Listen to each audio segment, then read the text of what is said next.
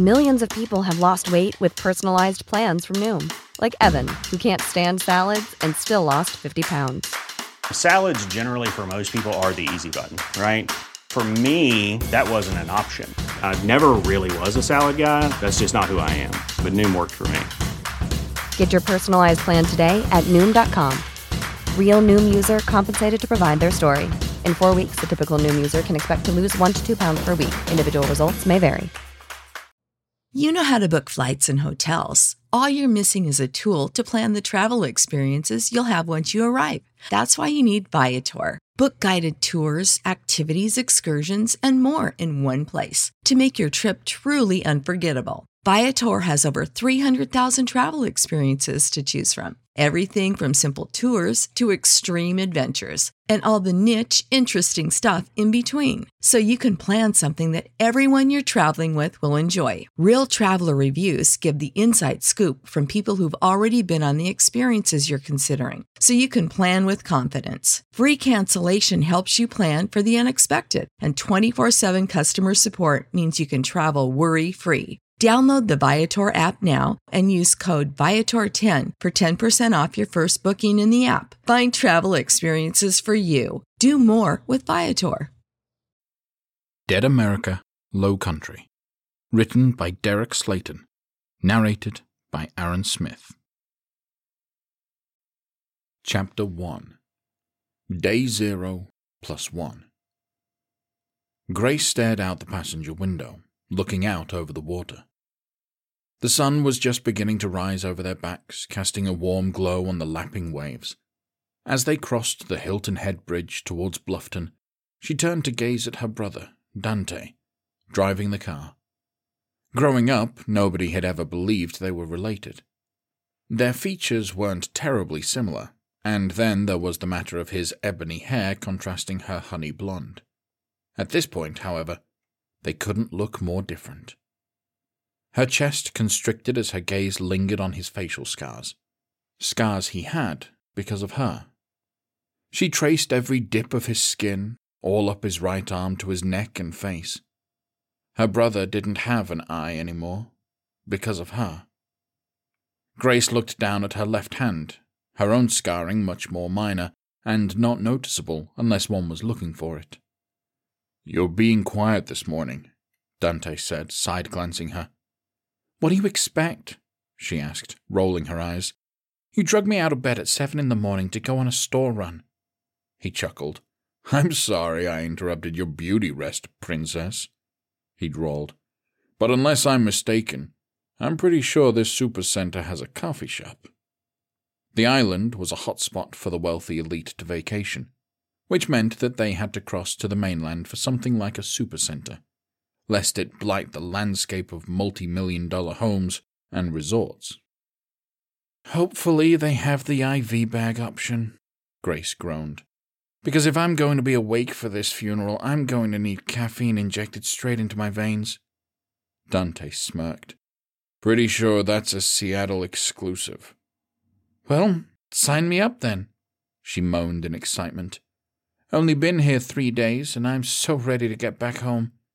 Explain to me again why we're out here for the funeral, when nobody else is." He shook his head. "You know that Grandma wasn't close to much of anybody, except for us," he replied gently. "Especially after, you know." Grace looked down at her hand again. Fire. Especially after the fire that disfigured him. She swallowed and nodded. "Okay, I'll buy that," she said. "But what I don't understand is why we're driving off-island to go to the supercenter at 7 in the morning." He shook his head. "The pastor asked if I could pick up a few things at the store for the reception," he explained. "I woke up early and thought it might be good to beat the crowds to the store." "Well, thank you very much for including me in your little adventure," she said with a sigh. "Glad to know you value my advice on which chips pair well with a wake." Dante chuckled and reached down, flicking on the radio. "We have a couple more miles to go. Why don't you find us a song?" he suggested, and turned up the volume a bit. "There have been unconfirmed reports of rioting in Texas," a radio announcer said. Federal officials have thus far refused comment, saying that they are aware of the situation and are Grace hit the CD button on the dash, and the car filled with crunchy, distorted classic rock. She bobbed her head and cranked the volume louder. "That's better," she declared. "Way too early to be dealing with the woes of the world." She unrolled the window and waved her hand in the wind as they drove down the mostly empty road for a few more miles. There were stretches of apartments and some strip malls, with a whole lot of wetlands in between. As Dante pulled into the parking lot of the supercenter, there were already a dozen cars sitting out front, as it was the only thing open in the area. It sat in the middle of a long strip mall, stretching for a couple 100 yards in both directions. "Well, brother," Grace said as she turned the volume back down, "your master plan worked perfectly. We certainly beat the rush." He rolled his eyes. "You joke," he said, "but I'll be willing to bet there isn't going to be a line for the coffee shop." "You're paying, right?" she asked. "Depends," he replied with a smirk. "Are you getting coffee? Or one of those upscale fancy drinks with 47 words in the title that would require me to take out a second mortgage to pay for?" Grace shrugged. "Well, we are in a resort town," she said. "It would feel wrong to not go fancy with my coffee. And you'll gladly take out that second mortgage because it will mean you won't have to listen to me complain for the rest of the morning that you woke me up before the sun rose." "Yeah, that's money well spent," he agreed, chuckling. They got out of the compact sedan, slamming the doors behind them. Dante fumbled around with the key fob, hitting what he thought was the lock, but instead the alarm started blaring, lights flashing on and off. Grace laughed and shook her head, leaning over and snatching the key from his hand, turning the screeching alarm off. "Damn rentals," her brother muttered. "Hey, you're the one that wanted to go budget," she shot back, pointing the key at him. "For an extra $10 a day, we could have had a convertible." He scoffed. "When I reserved the car, I didn't think a convertible in October was the best idea," he explained. "That was before I realized the humidity here is still 120%, even in the fall." "Imagine that. Other parts of the country have different weather than Seattle," Grace said, gasping dramatically. "It's crazy, I know." Dante opened his mouth to respond, but a loud siren cut him off. An ambulance screamed into the lot and screeched to a stop in front of the supercenter. "That better not be for the barista," Grace joked, shaking her head. Dante shrugged. "If my experience working retail is any indication," he said, "it's probably for an employee slitting their wrists in the break room because they can't take the customers anymore." "Did you ever think about seeing a therapist when you were working retail?" she asked, playfully bumping his shoulder. He barked a laugh. "Guessing you've never seen a retail worker's paycheck." "Touché," she conceded, and waved for him to follow her. "Come on, let's get that coffee before I'm forced to take a nap in the parking lot." They headed for the front doors, reaching the sidewalk as two EMTs nearly ran into the store manager exiting the front. He looked frazzled, eyes large and unblinking, a dark crimson stain splashed across his work vest. "Oh, thank God you're here," he babbled. "What's the problem?" one paramedic asked. The manager threw his hands up. "Some homeless guy went crazy," he exclaimed. "He just came in and started attacking a couple of customers." "Is anybody hurt?" the EMT asked. The older man nodded, jerking his thumb over his shoulder. "Yeah, he bit one of the customers on the shoulder," he said, rubbing his forehead. "I'm sorry," the paramedic intoned, blinking in shock. "Did you say bit? Are you sure?"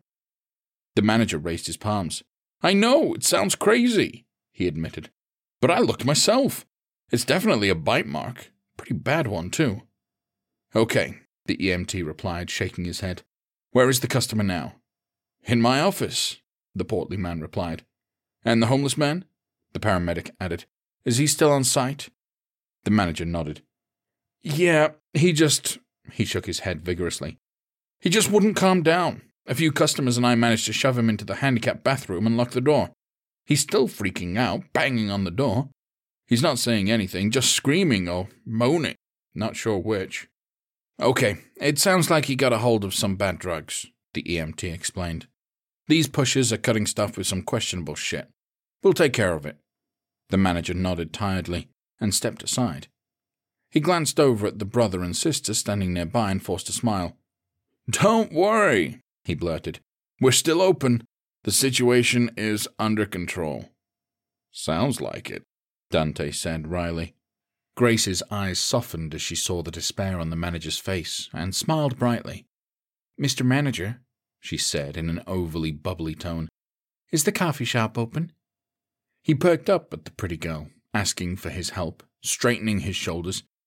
"Yes, ma'am," he replied, smiling and nodding. "Best coffee you're going to find on island or off." He reached into his vest, carefully avoiding the blood, and pulled out a coupon, holding it out to her. "Here you go. This will get you a free pastry with your coffee." "Well, thank you," she replied with a wink, and accepted the coupon. Dante pouted. "Don't I get a free pastry?" The manager blanched, patting down his pockets. "Oh, he's just joking with you," Grace piped up, offering another bright smile, and grabbed her brother's large, firm bicep. "And besides, they're just empty calories," she said to her brother. "Can't risk your physique over that. Come on." She pulled on his arm, and he let her drag him into the store. On the way in, he offered the manager a smile and a nod in thanks for the kindness. The manager returned it and then scrubbed his hands down his face in his panic. As the duo entered the store, they looked over towards the bathrooms where the banging was coming from. A few employees stood by it, arms crossed, looking concerned but staunchly holding their perimeter to make sure no customers went close. Dante lingered, listening to the snarling and screaming coming from inside.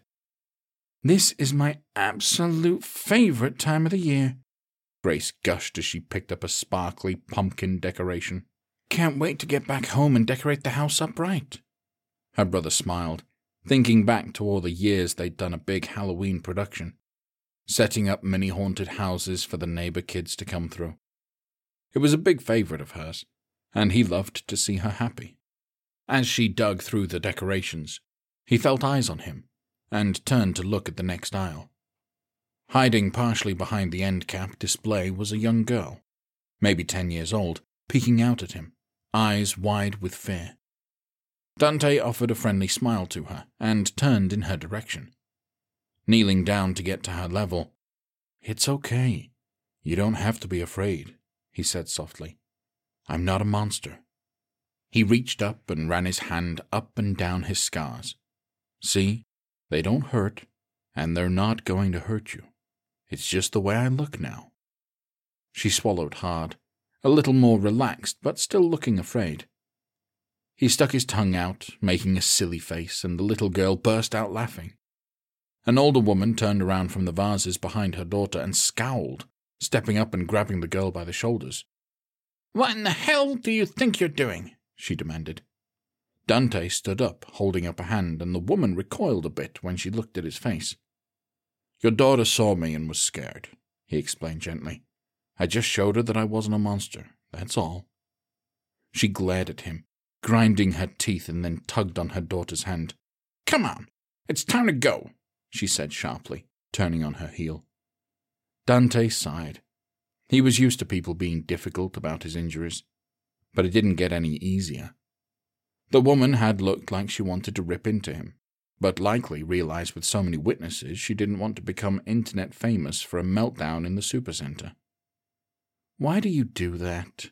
Grace asked, stepping away from the decorations. Dante shook his head. "People shouldn't be afraid of me because of how I look," he explained. "I'm just like anybody else." "I understand that," she replied. "But one of these days someone is going to beat your ass." She crossed her arms. He winked at her with his good eye. "There's a reason I took up MMA training," he said. She rolled her eyes. "Grab a cart and come on," she said. "Let's get what we need and go find my coffee." He grabbed a cart from the corral, and they headed for the back of the store where the grocery aisles were.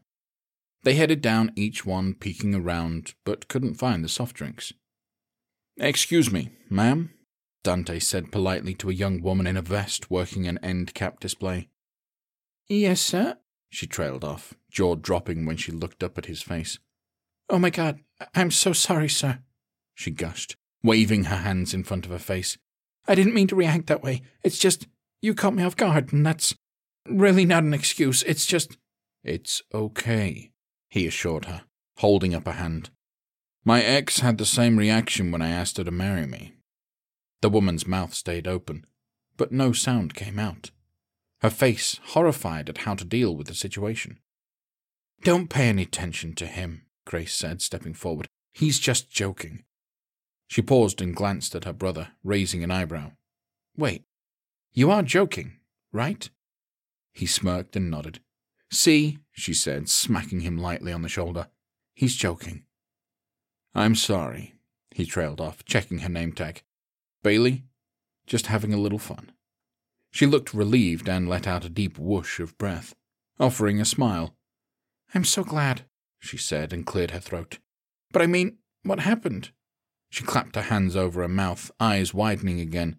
Horrified, she just blurted that out. "Oh my God," she said through her hands, and then moved them to her reddening cheeks. "I'm so sorry. I don't know what's wrong with me today. Please, just ignore me." "It's really okay," Grace said gently. "My brother Dante here pulled me out of a fire years ago. He's quite the hero." Bailey nodded, looking grateful that they overlooked her social missteps. "Very brave of you," she said.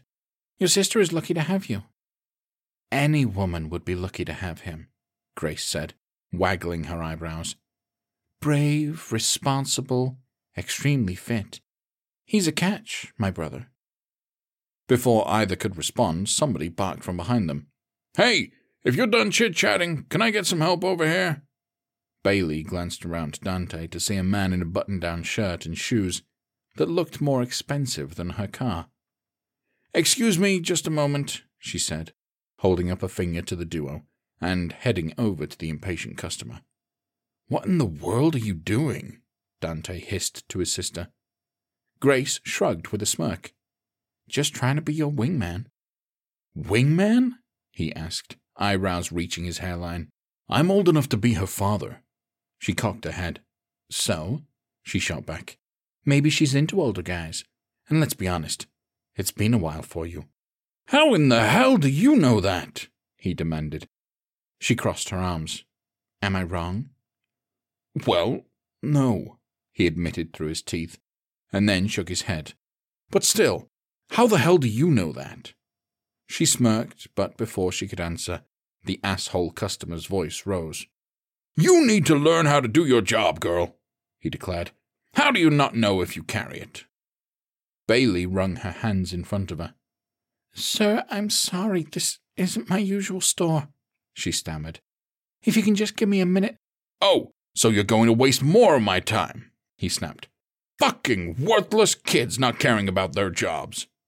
Dante clenched his jaw and turned towards the man.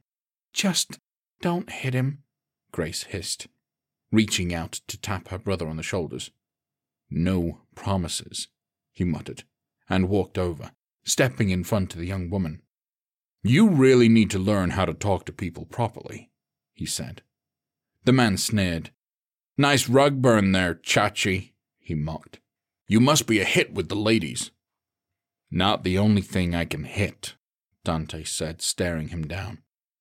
The man glared back at him, fear and tough guy syndrome warring in his eyes.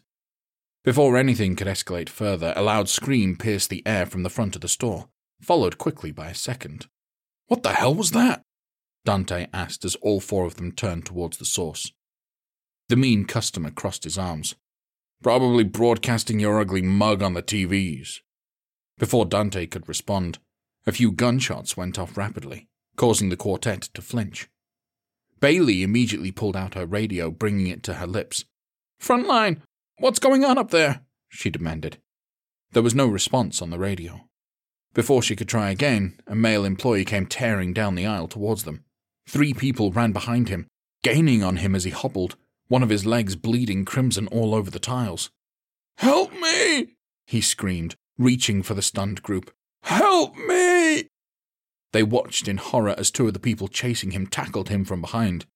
The kid screamed as they bit into his flesh, one into his thigh, the other for the neck. Bailey screamed, tears flooding her cheeks, and the asshole customer threw up his palms as one of the EMTs bypassed the tussle on the floor and tore towards him. "What the fuck?" he cried, taking a panicked step back, frozen in fear. Dante lunged forward, grabbing the EMT around the waist and flinging it backwards. The snarling and bloody man hit the ground, but immediately scrambled to its feet, rushing him again. Dante fell into a fighting stance, looking around frantically for something, anything he could use to his advantage. He spotted the next end cap, which was bare, leaving a few metal shelves about chest high. He rushed towards them and grabbed the EMT on the way by, clutching his throat and pushing it away from him. "You need to calm down," Dante bellowed, staring into the EMT's glassy eyes as she tried to snap and chomp at him. The dead hunger there made his blood run cold, and he realized there was a massive wound in the man's throat. This is not a living, breathing human, he thought, his mind reeling. How was this possible? They'd just seen this EMT speaking and walking around normally not 10 minutes before. The dead EMT continued to thrash about, trying to bite at him. Grace screamed something unintelligible behind him, and Dante knew he couldn't let it go and get bitten himself. He grabbed the back of the thing's head and slammed it back towards the metal shelf. He timed it so that when the thing chomped down, he pushed it forward so that its jaws clamped around the metal instead. "Dante!" Grace screamed as he reared back to deliver a strike, but he ignored her, hitting hard, driving the head partially through the shelf. Teeth shattered and spewed everywhere, the corpse's mouth hooking on the bottom of the shelf, rendering it stuck. It thrashed violently, limbs everywhere, and Dante backed away from it slowly, standing next to his sister. "Oh my God, are you okay?" she cried, gripping his bicep tightly. He nodded, swallowing hard, not taking his eyes off of the flailing corpse. "Yeah, I'm good," he said absently. "What in the hell is wrong with that guy?" she demanded, voice shrill. Dante shook his head. "I don't know," he replied, "but I'm not sure he's still a guy." Bailey screamed, motioning wildly towards the aisle where 3 more dead-eyed men tore towards them. One was the employee that had fallen and been attacked, and it was clear that something was sinister and unreal about the situation. "Is there some place we can hide?" Grace gushed. But Bailey didn't answer, staring wide-eyed at the approaching men. She grabbed the employee by the shoulders and turned her away from it, giving her a shake. "Is there some place we can hide?" Bailey stammered, pointing wildly. "The break room. It's this way." She took off like a shot, and Grace followed. Dante grabbed the asshole customer by the collar and jerked him along, the man finally snapping out of it enough to follow. Bailey led them to the back of the store, making a turn down the wall. There was a small room about 20 yards down, and she pulled out a set of keys, fumbling with them to get one into the lock. Dante glanced down one aisle and saw a young portly couple ducked down behind a cereal display, clutching each other. "Get over here!" he barked, waving wildly at them. They scrambled out from cover, and he waved even harder for them as a few corpses tore around the corner behind them into the aisle. "Hurry up!" he bellowed, and Bailey threw the door open so everyone could pile inside. Dante waited for the couple to fly in past him, and then darted inside, slamming the door just in the nick of time. Bodies thumped against it from the other side, and he threw the deadbolt, backing away from the door, shaking his head. The group stared in horror as bloodied hands smacked against the small window, gnashing their teeth against the safety glass. A familiar head appeared in the window. "Jesus fucking Christ," the mean customer breathed. The EMT's bottom jaw was unhinged, missing several teeth, dangling and bouncing against its neck as it tried to smack its way through the door. Dante clenched his jaw and walked to the door, pulling the shade down over the window to conceal them in the small break room. Bailey raised a shaking hand to her forehead. "What the hell is going on?" Chapter 2. The banging on the door continued, and the group stood silent, trying to make sense in their heads of what was going on. The silence broke when the woman from the cereal aisle began to cough violently. Her boyfriend wrapped an arm around her, trying to steady her in her fit. "Are you okay?" Bailey asked, leaning over to check on her. "Yeah, just a cold," the woman finally gasped, straightening back up. "Having some issues shaking it the last couple of days." Bailey nodded. "We might have some cold medicine in the cabinets if you think it will help," she suggested, motioning to the counter behind her. "Are you fucking kidding me right now?" the mean customer bellowed, throwing up his hands. "We just saw people get their throats ripped out, and you're talking about cold medicine? We need to know what the hell is going on here." The girl shared a look that clearly expressed disdain for his tone. "On the way up here, we heard on the news that there were riots breaking out around the country," the man from the cereal aisle piped up. "Maybe some of those rioters have made their way up from Savannah or down from Charleston?" "I don't know what kind of riots you've been in, boy," the jerk cried. "But last time I checked, rioters don't typically eat people." "Yelling is getting us nowhere," Grace cut in, holding out her hands. "We need to be productive and figure out how to get out of this. Now, does anybody have a cell phone?" As everyone fumbled in their pockets, she straightened up. Dante patted his pocket but shook his head. "Must have left it at the hotel," he said, shrugging at Grace. "I got nothing," the guy from the cereal aisle said, sighing. Grace furrowed her brow. "Can't get a call through?" "No, I got nothing," he replied, holding up his phone screen for her to see. "No service." The mean customer growled and smacked his phone before slamming it down on the lunch table. "You know, I bought this at your store," he snapped, pointing at Bailey, as she turned around with a bottle of cough medicine. "Why the hell isn't it working?" She stared at him like a deer caught in the headlights, frozen. "So that's how you respond to a screwed customer?" he demanded. "Silence! Why isn't this working?" Grace slammed her hands down on the table. "Hey, dipshit!" she snarled. "Does she look like a cell phone technician?" He blinked at her, too in shock the woman was speaking to him that way. "Did I fucking stutter?" she snapped. "Does she look like a cell phone technician?" He shook his head and stammered. No." "No, she doesn't, does she?" she said firmly, standing up. "Now, why don't you quit whining like a spoiled 5-year-old and start helping us figure out our next move?" He lowered his gaze, wilting underneath her tone. Bailey gave her a thankful look and handed the cough medicine to the cereal aisle woman, who offered a smile in response. "Let's start simple," Grace continued, now in control of the room. "I'm Grace. That's my brother Dante, and this lovely supercenter employee is Bailey." "I'm Connor," the cereal aisle man piped up as he shoved his useless phone back into his pocket. "And this is my wife June." She gave a little wave before dissolving into more coughs, fumbling with the package of pills. Everyone glanced at the asshole customer who rolled his eyes and crossed his arms. "Fine," he drawled. "I'm Troy, 42, and an investment banker from New York City that makes more in a week than all of you combined in a year. Now, if we're done with this first day of kindergarten bullshit, can we kindly figure out what the fuck is going on?" Dante cocked his head in Bailey's direction. "You've been here all morning, haven't you?" he asked, and when she nodded, he motioned for her to speak. "Do you know what happened with the attack earlier?" "I was in the back when it happened, so I didn't see it," she admitted, shaking her head. "There was just a scream and then a panicked call over the radio for security to come up to the front. After a couple of minutes, the manager came on and told everyone to stay in their sections. I just thought another customer was throwing a temper tantrum." She glanced at Troy, tonguing her cheek. "Which seems to be quite common in these parts." Before he could get riled up, Dante turned to the young couple. "And you two," he said. "Were you here when it happened?" "Yeah," June choked out, swallowing 2 pills dry. "We were near the back when we heard the commotion. We didn't think anything of it and just kept shopping." Troy rolled his eyes. "Nice situational awareness there," he scoffed.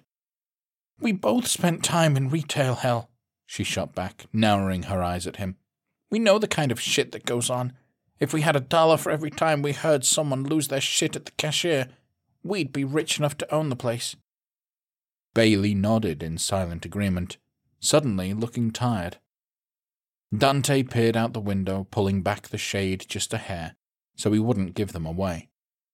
Most of the corpses had moved away from the door, a few of them sprinting up the aisle. He wondered if they'd spotted another poor soul, but couldn't be sure. A creature staggered towards the door, wearing a bloodied supercenter uniform. He looked closely, seeing it had a bite on the back of its leg and shoulder, as well as a few other places. He shook his head. "Zombies," he muttered under his breath, disbelieving. "Really?" "The fuck you just say?" Troy barked. "Nothing," he said, waving a dismissive hand. Troy pointed a finger at him angrily. "Bullshit! You said zombies," he declared. "Are you fucking kidding me right now?" There was a tense silence in the room as everyone tried to process that information. "Dante," Grace said slowly, confused at her normally level-headed brother. "Did you really say zombies?" He nodded, stepping away from the window. "Yeah, I did," he admitted. "You sure those burns on your face didn't cook your brain a bit?" June asked dryly. He ignored her barb, shaking his head. "I know how it sounds," he replied.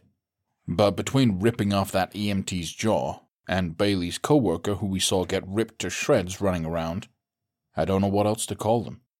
Regardless, it doesn't matter what they are. What matters is that they're fast, vicious, and if we're going to have any chance of getting out of here alive, we're going to need weapons." Troy stared down his nose at Bailey. "So, do you know where the gun section is, sweetheart?" His voice dripping with condescension. She shook her head. "There is no gun section at this store." "Are you fucking kidding me?" He threw up his hands. "This is South Carolina. How in the holy hell is there not a gun section?"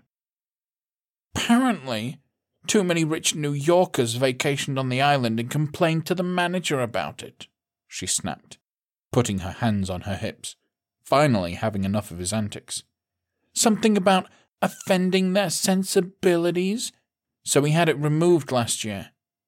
He huffed and threw himself down into a chair. "Okay, so what do you have here that we can use to defend ourselves?" he asked petulantly. "Baseball bats," Dante cut in.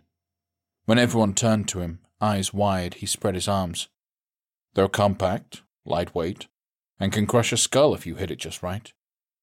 Troy rolled his eyes. "Oh, here we go again with the zombie bullshit," he drawled. "I suppose you think we need to destroy the brain or something." "Well," Dante scratched the back of his head, looking embarrassed. "I already tried ripping the jaw off of one of them, and the thing didn't so much as flinch. Pretty sure whatever these things are, they don't care about pain.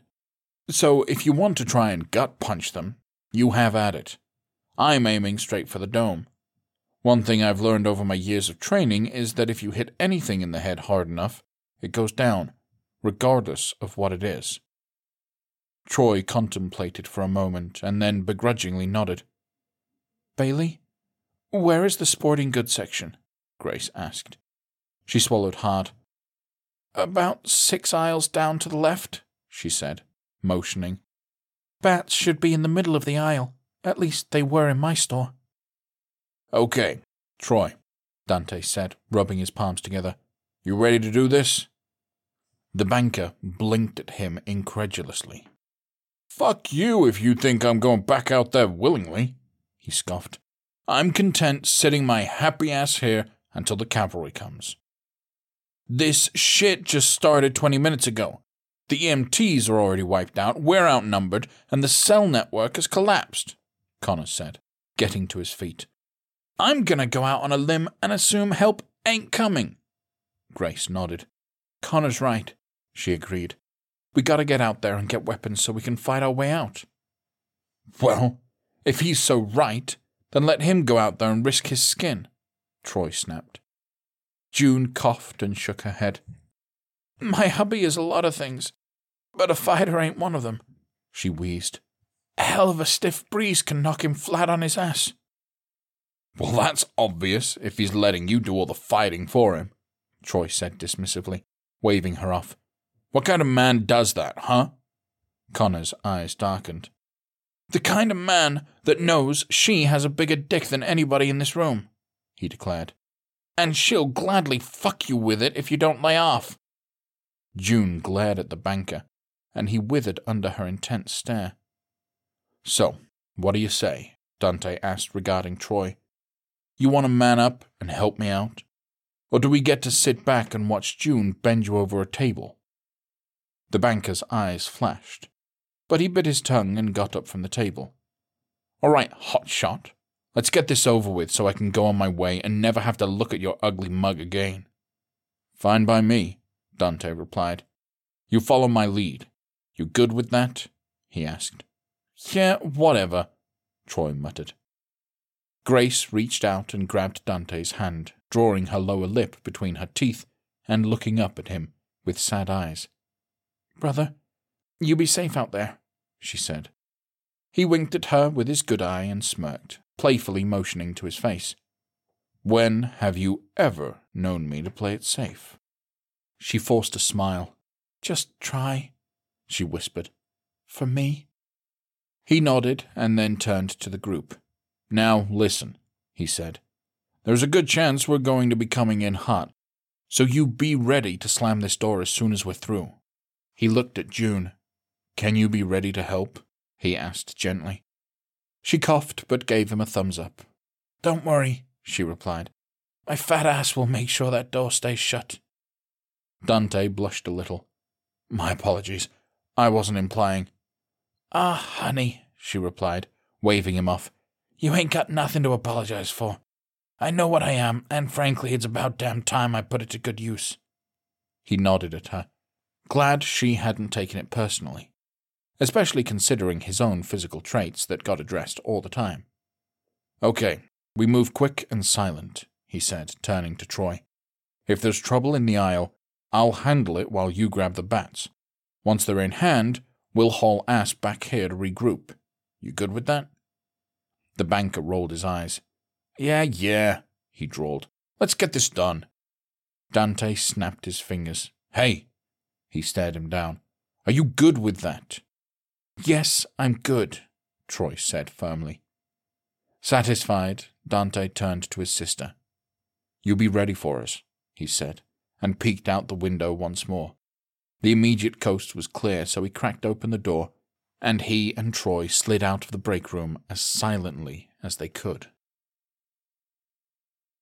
The future is a hefty responsibility and not one that we take lightly. But then taking things lightly has never been what Hefty is about. That's why we've created the Hefty Renew program that turns hard-to-recycle plastics into valuable resources like park benches and building materials. To participate, simply fill up an orange Hefty Renew bag with accepted items, tie it up, and drop it in with your regular recycling. That's it. It's that easy. It's time to rethink recycling with Renew. Particular valued resources may vary by geography. More info available at heftyrenew.com. Support for this podcast and the following message come from Corient. Corient provides wealth management services centered around you. They focus on exceeding your expectations and simplifying your life. Corient has been helping high achievers just like you enjoy their lives more fully, preserve their wealth, and provide for the people, causes, and communities they care about. As one of the largest integrated fee-only registered investment advisors in the U.S., Corient has deeply experienced teams in 23 strategic locations. Corient has extensive knowledge spanning the full spectrum of planning, investing, lending, and money management disciplines. Leverage Corient's exclusive network of experts to craft custom solutions designed to help you reach your financial goals, no matter how complex they may be. Real wealth requires real solutions. For more information, connect with a wealth advisor today at Corient.com. That's Corient.com. Corient.com.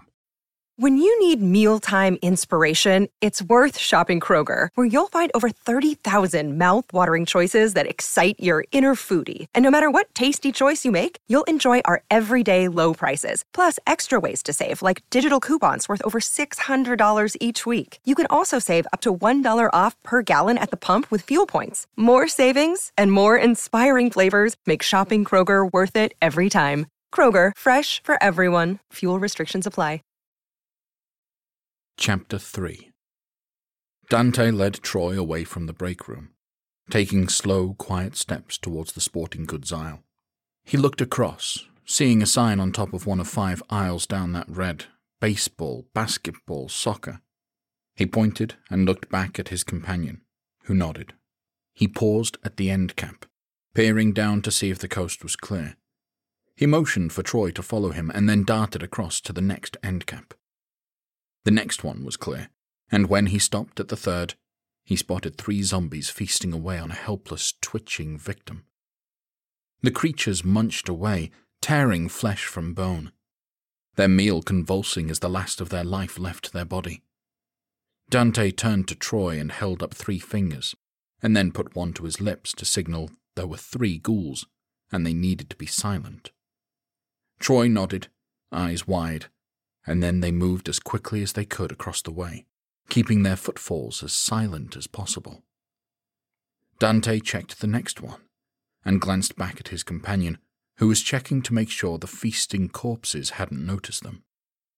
He gave a thumbs up, and so they moved up to the final aisle. Dante looked down and spotted a lone zombie standing near the bats. He turned and nodded to Troy, holding up one finger. They shared a firm nod, and then Dante made the turn, creeping up the aisle.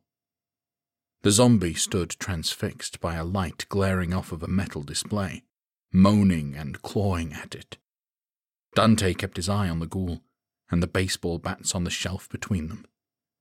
If I can reach one of those, then we're in business, he thought. But when he was within 5 steps of the equipment, the ghoul turned towards him, letting out a growl and sprinting forward. "Get the bats!" Dante bellowed, and rushed the zombie, lowering his shoulder. He hit it in the gut and wrapped his arms around its knees, flinging it onto its back. He put his entire weight into his knees, pinning its chest, and held its face down by the throat with his strong hand.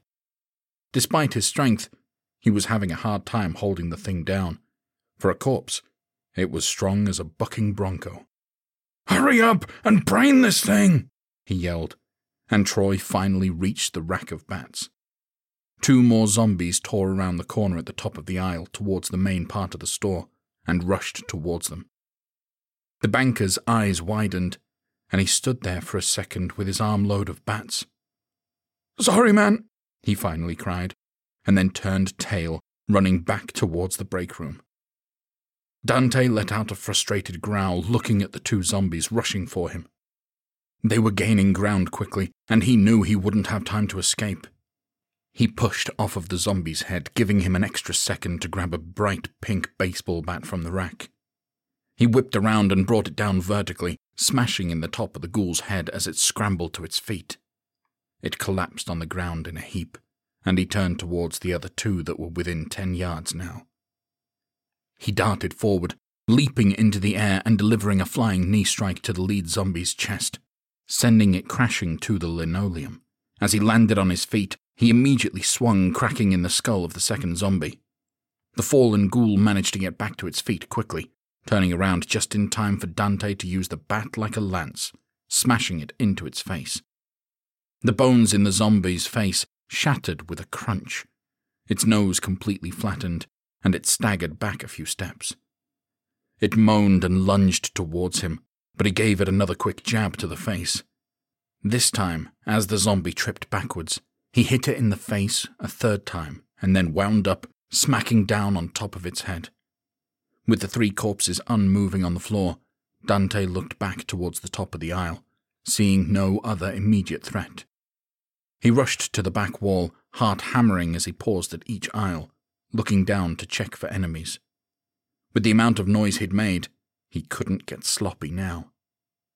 The first few aisles were still empty, as was the one that had had the feasting zombies in it. Even the corpse they'd been feeding on was gone.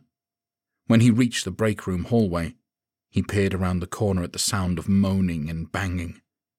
2 creatures stood outside the door, which was still open a crack, pounding on it with their bloody hands. Dante looked both ways, making sure there wasn't anything else waiting to ambush him. When he saw it was clear, he headed for the door, gripping the gaudy baseball bat tightly. The first zombie didn't see him coming, and he caved in the top of its head from behind. The second one tried to turn, but its arm was caught in between the door and the frame, so it was unable to launch an attack. The hallway was wide enough that Dante was able to swing the bat normally, the impact forceful enough to crack the creature's skull and snap its neck. Its arm caught in the door with such force that the body just laid there, limp. The head slumped to one side. "Grace," Dante said. The door flung open and he stepped over the body. June shoved the dead creature away and slammed the door, throwing the deadbolt and pressing her back up against it. "Oh my God, are you okay?" Grace cried, rushing over to him. Dante's eyes narrowed. "I'm fine," he said flatly, staring at Troy in the corner. The banker looked ferociously terrified, though seemingly trying to hide to save his macho man attitude, not wanting to show weakness. Dante threw the pink aluminum bat on the floor with such force that the clang echoed loudly in the small room. He stalked over to Troy, not blinking, not breaking eye contact. He stopped 6 inches away, but didn't reach out to even lay a finger on him. "You should know this," he said, voice calm and collected, but injected with venom. "I have broken men in half, who have done far less to me than what you just did. As fate would have it, I happen to need you right now." He cocked his head. "However, and you listen to this good. If you pull anything even remotely close to what you just did, I won't have a need for you anymore. Do you understand what I'm saying?" Troy clenched his teeth tightly and just gave a jerky nod in response. "What happened out there?" Connor asked, brow furrowing. Dante continued to stare at Troy, making sure that the man knew he wasn't fucking around. When he was convinced, he gave him a slight nod to remind him who was in charge, and then turned back to the rest of the group. "What happened is we got the bats and took down a few zombies," he declared. Connor shook his head. "No, what happened?" "That's the only thing that matters," Dante cut in firmly.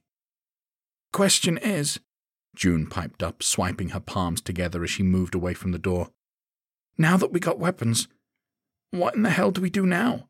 I mean, I would say y'all could come over to our place, but I'm not sure our little trailer is going to offer much protection from those things." Bailey shook her head, wringing her hands. "I need to get home to my family," she said shakily. "My mother is home alone with my 2 younger sisters. They've got to be scared out of their minds right now." "Where are they?" Dante asked. She chewed her lip. "They're in Beaufort." "Beaufort?" Connor howled, shaking his head. "Hell, girl, that's like 30 miles away, and it's pretty big, too. So there's probably going to be a ton of those suckers running around. Going to be a madhouse." Bailey stepped forward, pressing her palms together. "But the Marine base is there," she insisted. "They've got to be holding things together, don't they?" "Shit. With as quickly as this stuff is spreading," Connor replied, "I'm not sure anybody is going to be able to get a handle on it." Bailey swallowed hard, hugging her arms across her chest, and then burst into tears. June pursed her lips and walked over to the young woman, putting an arm around her shoulders. "God damn it, Connor, cut that shit out," she snapped, and then turned to Bailey. "Don't worry, I'm sure the Marines are getting your mom and sisters right now. It's going to be okay." Bailey nodded, sobs subsiding a little as she let the other woman comfort her. Dante took a deep breath. "I promise we'll get to your family. But right now we need to get someplace safe," he explained. 30 miles into a populated area is going to be tough, and staying here certainly isn't an option. If enough of those things realize we're in here, we'll never get out of this room." "So, where can we go?" Grace asked, brow furrowing. Troy cleared his throat, stepping away from the corner, raising his chin. You people can do whatever you want, he declared, but I'm going back to Hilton Head Island.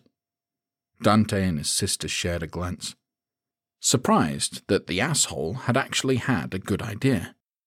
One bridge on and off the island, Grace mused. Should be easily defended. He cocked his head. You assume that the interior of the island would be clear? Oh, I would wager every dime of my considerable fortune that it is, Troy said, crossing his arms. Or it soon will be. Yeah? June asked, stifling a cough. What makes you so damn sure? 2 words, Troy replied, holding up 2 fingers. Theo fucking Atkinson. There was a moment of silence as everyone thought over the name. June dissolved into a fit of coughs, wheezing under her breath. That was 3 words. Who in the hell is Theo? Connor began, and raising his hand into air quotes, fucking Atkinson. Grace put a hand to her forehead. Wait, I know that name, she said, staring at the ceiling to try to remember. Why do I know that name? Everyone thought for another moment, and then finally it clicked for Dante, and he shook his head. That's the mercenary guy, isn't it? He asked slowly, not impressed. Grace gasped, finally remembering. That motherfucker is evil as hell, she cried.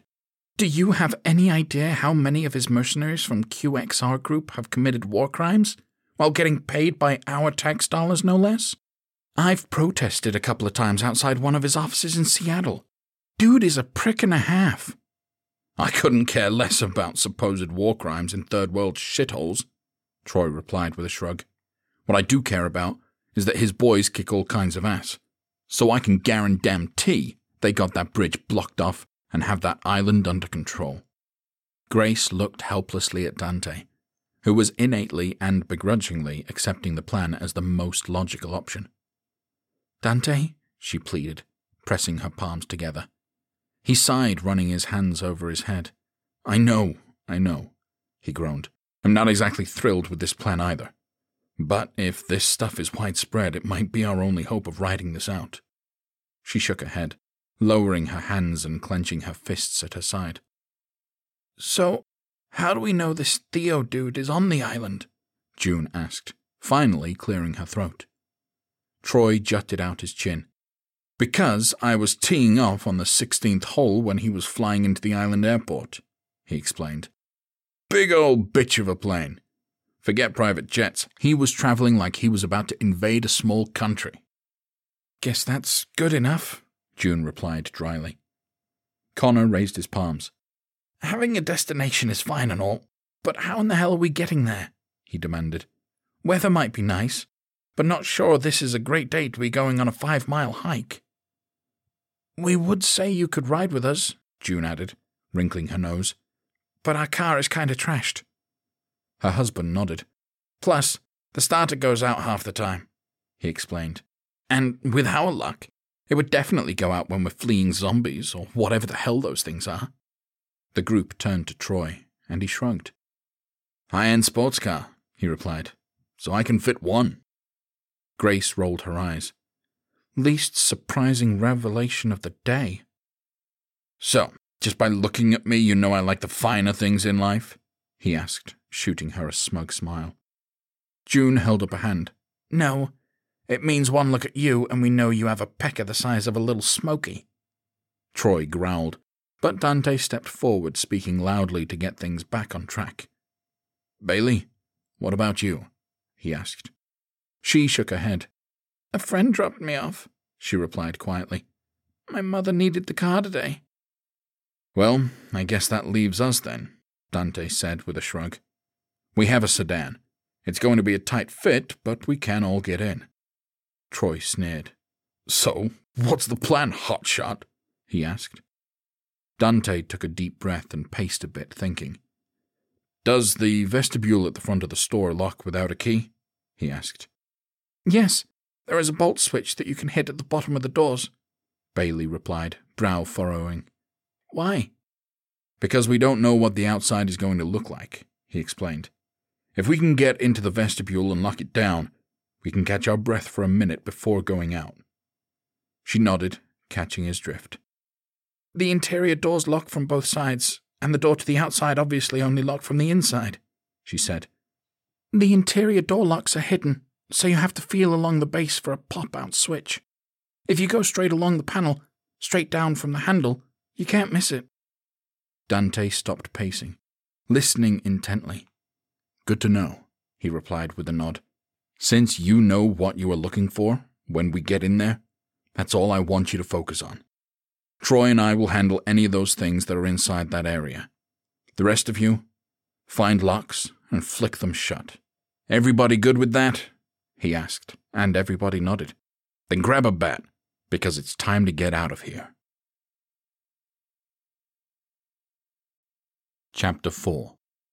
Dante looked out the window of the break room, confirming that the hallway was clear. There were no zombies in the aisle directly ahead of them. "Troy, I want you to take the rear," he instructed. "Everybody else, file in." The group got into position, with Grace right behind him, the redneck couple behind her, and Bailey in front of Troy. Dante threw open the door, bat in hand, and led them down the hallway, carefully and quietly stepping over the corpses still laying there. They inched their way up to the corner, and he poked his head out, looking both ways. The coast was clear along the back of the store. He led them all the way up the aisle, stopping at the top to peek around. The main aisle that ran horizontally across the store was just to the left of them. The front aisle was a good 50 or 60 yards to the right, with a whole lot of housewares aisles in between. There would be no easy way for them to cut through the middle of the store, so they'd have to risk going up the main front aisle. Dante looked further down the left side, seeing a handful of creatures along the outer wall, a good 60 yards from them. He motioned to the ground that it was time to move. He led them out, darting across the open area and taking some semblance of cover against a large shelving unit as they worked their way towards the front of the store. Dante approached a break in the structure, leading down a small aisle. He peeked around the corner and found himself staring at the back of a zombie's head, not more than an arm's length away. He reacted on instinct, grabbing it by the back collar, spinning it around and slamming its face into the ground. As it thrashed, Grace quickly used the top of her bat to cave its head in with several quick blows. The brother and sister shared a relieved look, eyes wide at how close that had been. The rest of the group held their collective breath, listening intently for any noise. There was moaning coming from a few side aisles down, where some of the things had caught on to their position. Dante and Grace quickly slid back behind cover, and he peered down the row. 3 zombies emerged, jerking their heads around in an attempt to figure out where the food was. After several tense moments, 2 of them wandered back down where they'd come from, but one remained about 10 yards away. Dante held up a finger to let the group know that there was still one ghoul there, and then waved for them to follow. He led them across the opening, moving quickly and quietly. As Connor stepped over the corpse, he was more concerned with the zombie ahead, and his foot caught the dead one's wrist. As he shook it free, the watch adorning its wrist blinked on the ground. The tiny noise was enough to catch the attention of the zombie, and it turned, moaned, and ran towards him. June threw up her hands, but he shoved her aside, out of harm's way. He tried to lift the bat to strike, but the creature hit him too quickly, tackling him and driving them both into the grocery section across the main aisle. They hit the floor hard, and the ghoul latched onto his cheek, ripping it clean off. He screamed in pain, and June shrieked his name, lunging towards him. Troy caught her waist and shoved her after Grace. "He's gone! Move!" he yelled, giving her another shove. The other 2 zombies that had deserted were back, and he spotted them as they closed in. "Fuck!" he muttered. Bailey raised her bat, but she could barely hold it steady, eyes wide with fear. In a split-second decision, Troy grabbed her and pulled her away from the opening, heading in the opposite direction of the other 3 in the group. "Bailey!" Grace shrieked, but Troy dragged her to safety, moving down the center main aisle and vanishing around the corner. The two zombies rushed out for food, and Dante grabbed June and jerked her after him and his sister. In a matter of seconds, the two creatures spotted their buddy feasting on Connor, who twitched on the floor, whimpering and losing life fast with each bite and tear. June clamped her hands over her mouth, tears streaming down her face, but not making a noise. Dante motioned that they needed to keep moving, so Grace grabbed the heartbroken woman's arm and pulled her along after them. June shook her off and readied her bat, giving a firm nod. The trio moved up the side aisle, running parallel with the aisle running to the front of the store. There were signs of struggle and death, various housewares scattered about the ground, resting in pools of fresh blood. Dante worked the group up to the front, stopping them at the top of an aisle just off to the side of the front registers. Past those, about 20 yards away, was the vestibule, which had a few zombies in it. There were 4 ghouls also scattered about the checkout line, with a few more milling about in the clothing section directly across from the registers.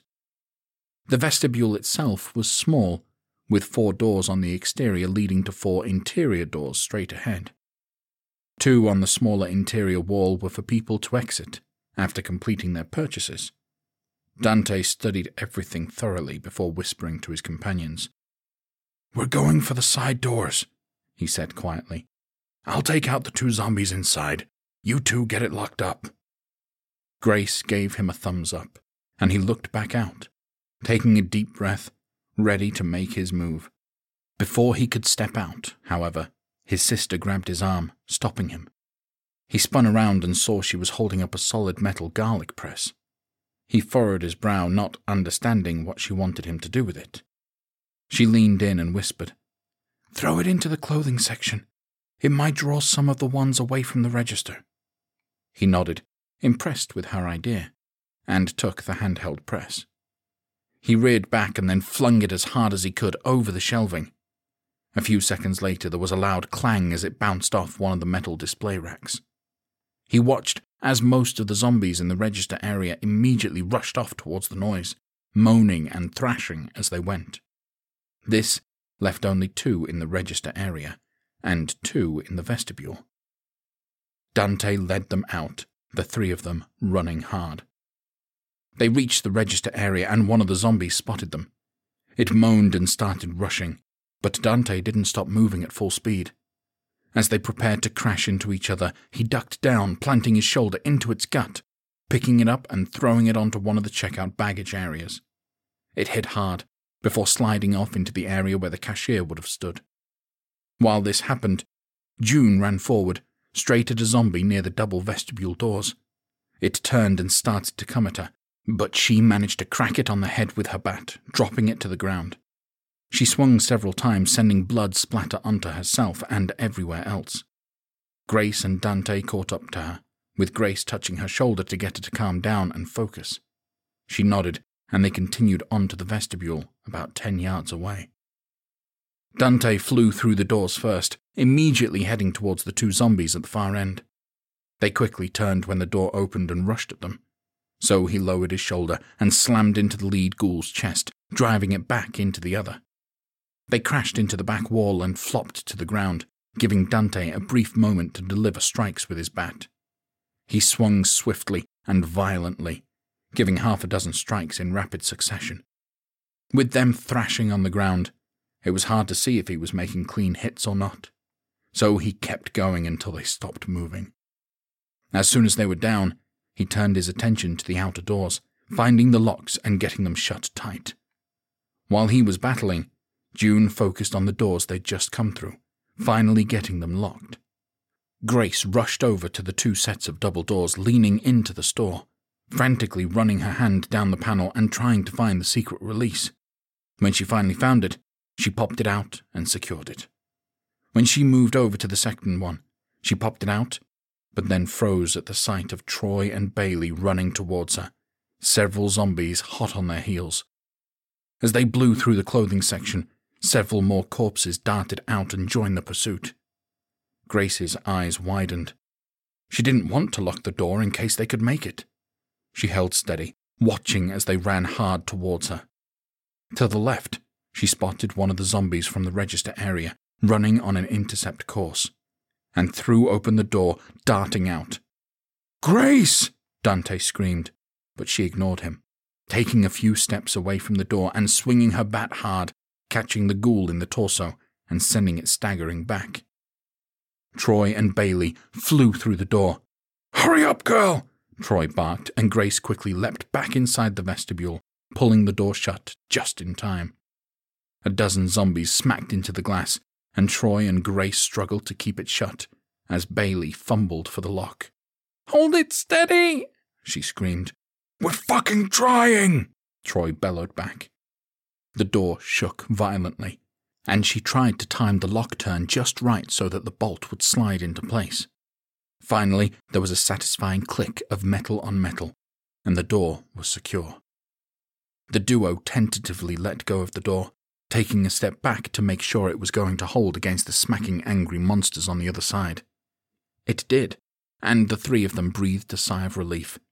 Troy patted Grace on the back. "That was one hell of an assist there," he said, sounding genuine for the first time since they'd met. Dante crossed his arms. "And one major heart attack on my part," he added darkly. "Sorry," Grace said, avoiding his gaze. "I saw that thing was going to take them out, and I just reacted. Didn't have time to think, just went into action." Bailey ran her hands over her disheveled ponytail. "I didn't even see it." "Only reason I did was because she took it out," Troy replied. Dante took his sister's arm, turning her to face him. "Are you okay?" "I'm fine," she said firmly, jutting out her chin and finally looking up at him. "I am capable of fighting, you know." He just took a deep breath. "I know. It's just—" he sighed. "I know." He didn't have the words to put the situation in perspective, so he dropped it. With the sudden silence, June's racking sobs in the corner overtook the space, and the girls rushed over to her for comfort. "Good job keeping her safe," Dante said quietly to Troy. The banker forced a smirk. "See, I'm not a total asshole." "Come on, we're not out of this yet," Dante said, chuckling, and gave him a playful punch in the arm. They joined the others by the front window, and the sight of the parking lot took their breath away. It looked apocalyptic outside. There was an overturned car at the top of the parking lot, with several zombies crowded around it. There were also a handful of ghouls mingling in between the cars, though, thankfully, none had come up to the front of the store. "So, which car is yours?" Bailey asked. Grace inclined her head.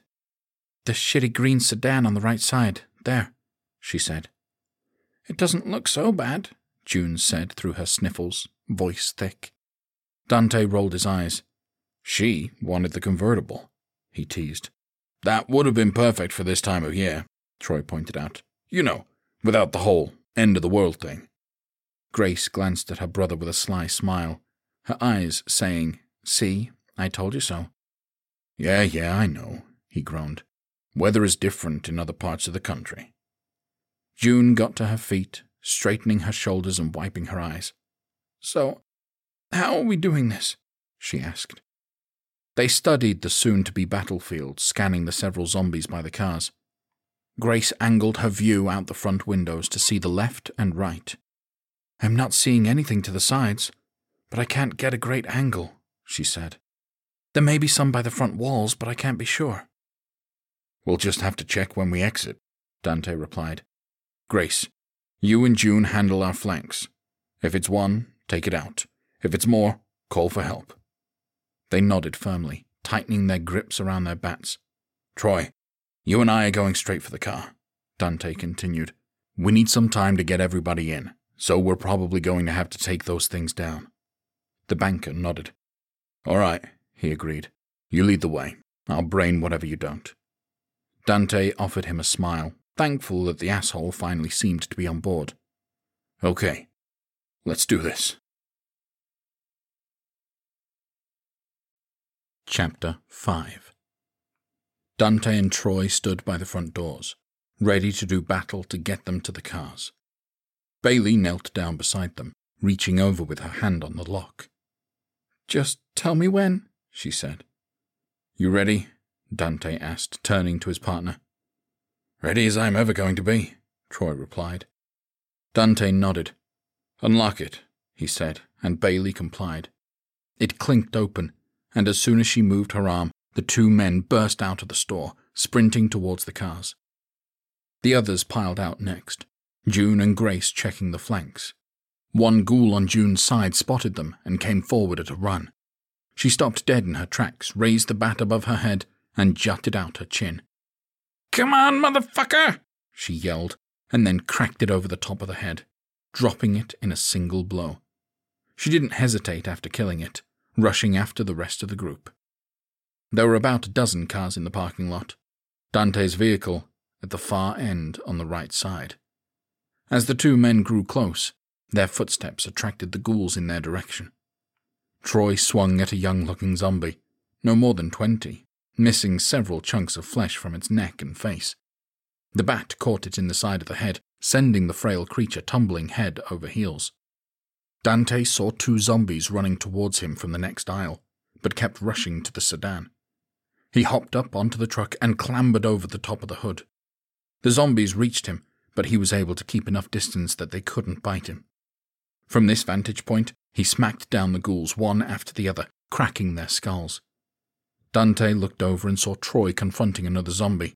It ran up on him quick, and he couldn't get a clean swing at it. So he used his large frame to pick the smaller corpse up and pile-drive it into the pavement face first. Even at 10 yards away, Dante heard the telltale crack of the neck snapping. He watched the trio of women getting closer, and then looked over at the road. Some of the car crash crowd had broken away from the wreck and sprinted across the lot towards them. "We got incoming!" he bellowed. Troy glanced over, seeing the new threat about 40 yards away. "Well, come the fuck on then!" he yelled, raising his bat. Dante hopped down from the car and rushed over, pulling out the keys and hitting the unlock button correctly this time.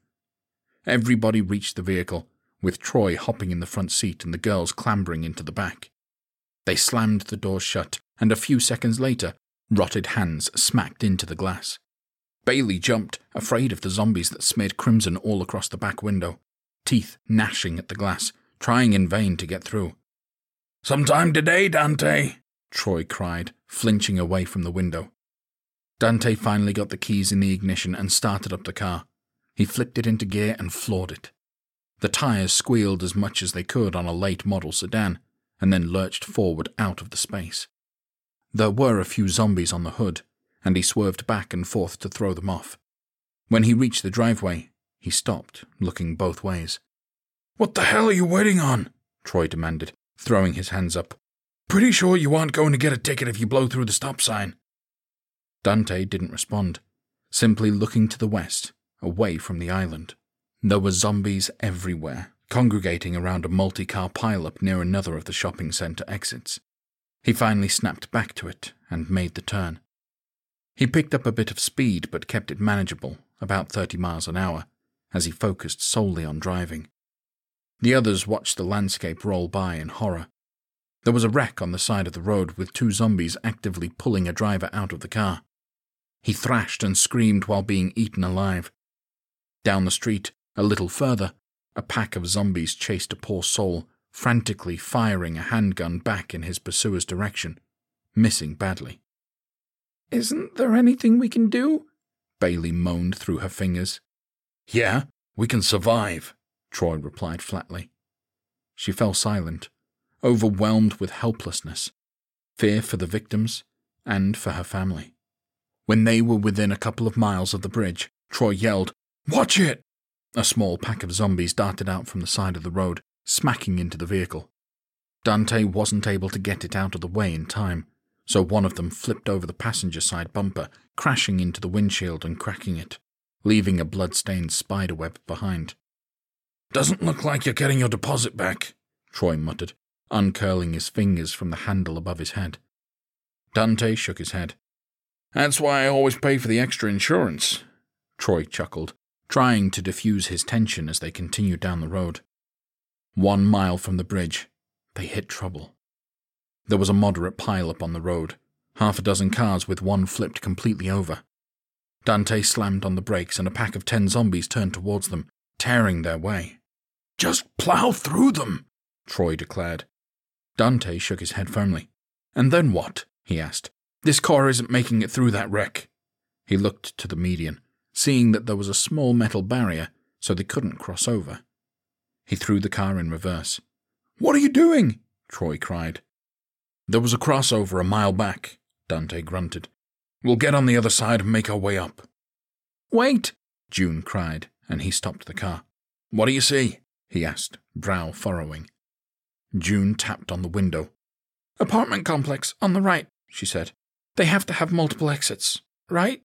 she asked. The men shared a glance and shrugged. "Good enough for me," Dante said, and threw the car back into drive, quickly speeding into the complex. The parking lot was a bigger mess than the highway. Carnage everywhere, zombies running around, bodies scattered everywhere. Just a bad day. He drove fast, treating the speed bumps like ramps, flying through the air a bit. As they came around a corner, he was forced to slam on the brakes when another car appeared from one of the side alcoves. The other driver didn't slow down, smashing into the front of the car hard, spinning them around and sending shattered glass everywhere. Dante was stunned for a moment before snapping back to it. He looked around, checking out his passengers. "Is everybody okay?" he asked. There was a chorus in the affirmative, and then he unclipped his seatbelt, staggering out of the car. He shook his head to regain his wits and looked at the other car. The driver wasn't wearing a seatbelt and was halfway out of the windshield, a massive pool of blood forming on the hood. He didn't spend long focused on that, as he heard moaning and loud footsteps coming from behind him. He looked down the complex, spotting a couple dozen zombies rushing towards them, about 50 yards away and closing. "Come on, we gotta move," he barked. "We gotta move!"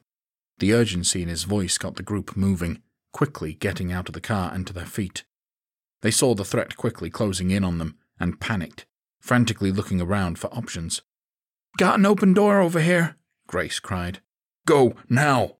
Dante yelled, and they took off towards the open apartment door as quickly as they could. When they reached it, he went first, raising his bat cautiously, unsure of what would be waiting inside. The small one-bedroom apartment was a mess, a clear struggling having taken place. The dining room table was knocked on its side, pans strewn all over the kitchen floor, the stove still on. The rest bustled in and quickly shut the door, locking it as Troy and Dante inched their way towards the bedroom. There were distinct munching and smacking sounds coming from there, and the sickening noises made them tense as they approached. Inside, they found a young woman in her 20s, her blonde hair perfectly coiffed, munching away at a young man on the bed. When they entered the room, the feasting zombie growled and rushed them. Troy didn't waste time delivering a solid strike to the head. Dante walked over to the victim, eyes widening when he realized he was still alive, though barely. The man was covered in bite marks, missing huge chunks of flesh, bleeding out quickly. "What do you think?" he asked, as Troy came over. "I think he needs to be put down before he starts chasing us around in here," the banker replied. Dante gave a solemn nod, knowing he was right. He took a deep breath, hesitating.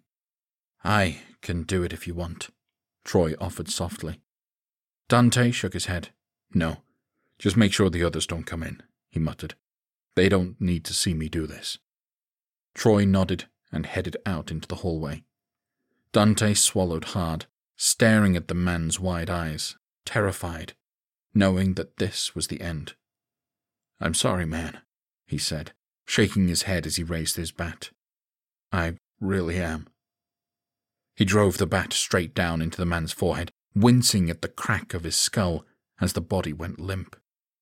Dante hit him a few more times, just to be sure. When he was satisfied, he turned away with a sick feeling in his stomach and headed out of the room of death. Chapter 6. Grace sat by the window, looking back at the wreck and watching as a dozen zombies continued to congregate around the other driver. She stayed out of sight, not wanting to draw them over. "How's it looking out there?" June asked quietly, coming up beside her. They all seemed distracted by the other driver, Grace murmured. I don't think they saw us come in here. Or if they did, they've already forgotten about it. June nodded. Are you hungry? She asked. Grace's eyes nearly popped out of her head. How can you eat at a time like this? She thought. But then shook her head, realizing that it would be a good idea to eat while they had the chance. She patted her stomach. Amazingly enough, I think I am, she said. June nodded and gave her shoulder a squeeze. I'll whip you up something good then, she said. Assuming they weren't New Age health freaks, in which case I'll do my best to make something edible out of soy sausage. She dissolved into a coughing fit and then put a hand to her forehead, straightening up. I'll put a mask on too. Grace smiled appreciatively, though her eyes were tired. As June went to the kitchen, Bailey fiddled around with the remote control, finally clicking it on. There was an old rerun of an 80s sitcom, complete with a laugh track. That hardly seems appropriate, she muttered, given the situation. She clicked around to several different cable stations, all of them showing their regular programming, which made her brow furrow. What is going on? She murmured to herself. Why are they ignoring this? Grace crossed over to her. Most of the cable stations are automated, she suggested, so they have their programming set up in advance. Chances are, nobody is at the controls. Try Channel 12, Jane suggested. Pretty sure it's local. Well, Beaufort, so local enough. Bailey nodded and punched in Channel 12. The screen displayed an empty news studio. There were some scattered papers on the desk, and one of the chairs was missing, but nobody was on the screen.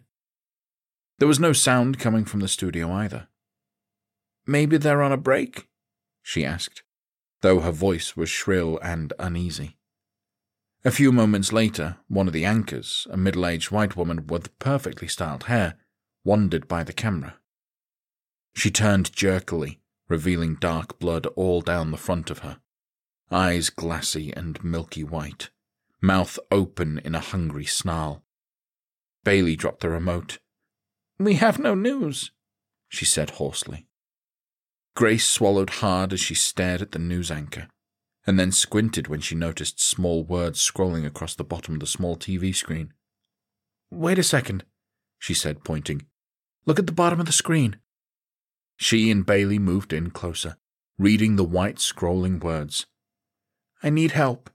My name is Katie McClure, and I am trapped in the control room of the TV station. The address is 427 Maple Lane in Beaufort. Please, someone, help me. I'm all alone in here, and there are so many of those things outside the door. That poor woman, Grace breathed, sitting back as the message repeated itself. Bailey clenched her jaw, staring at the screen as if she were looking through it into space. Grace cocked her head. Are you okay? Yeah, just thinking, the younger woman replied, and chewed her lip for a moment.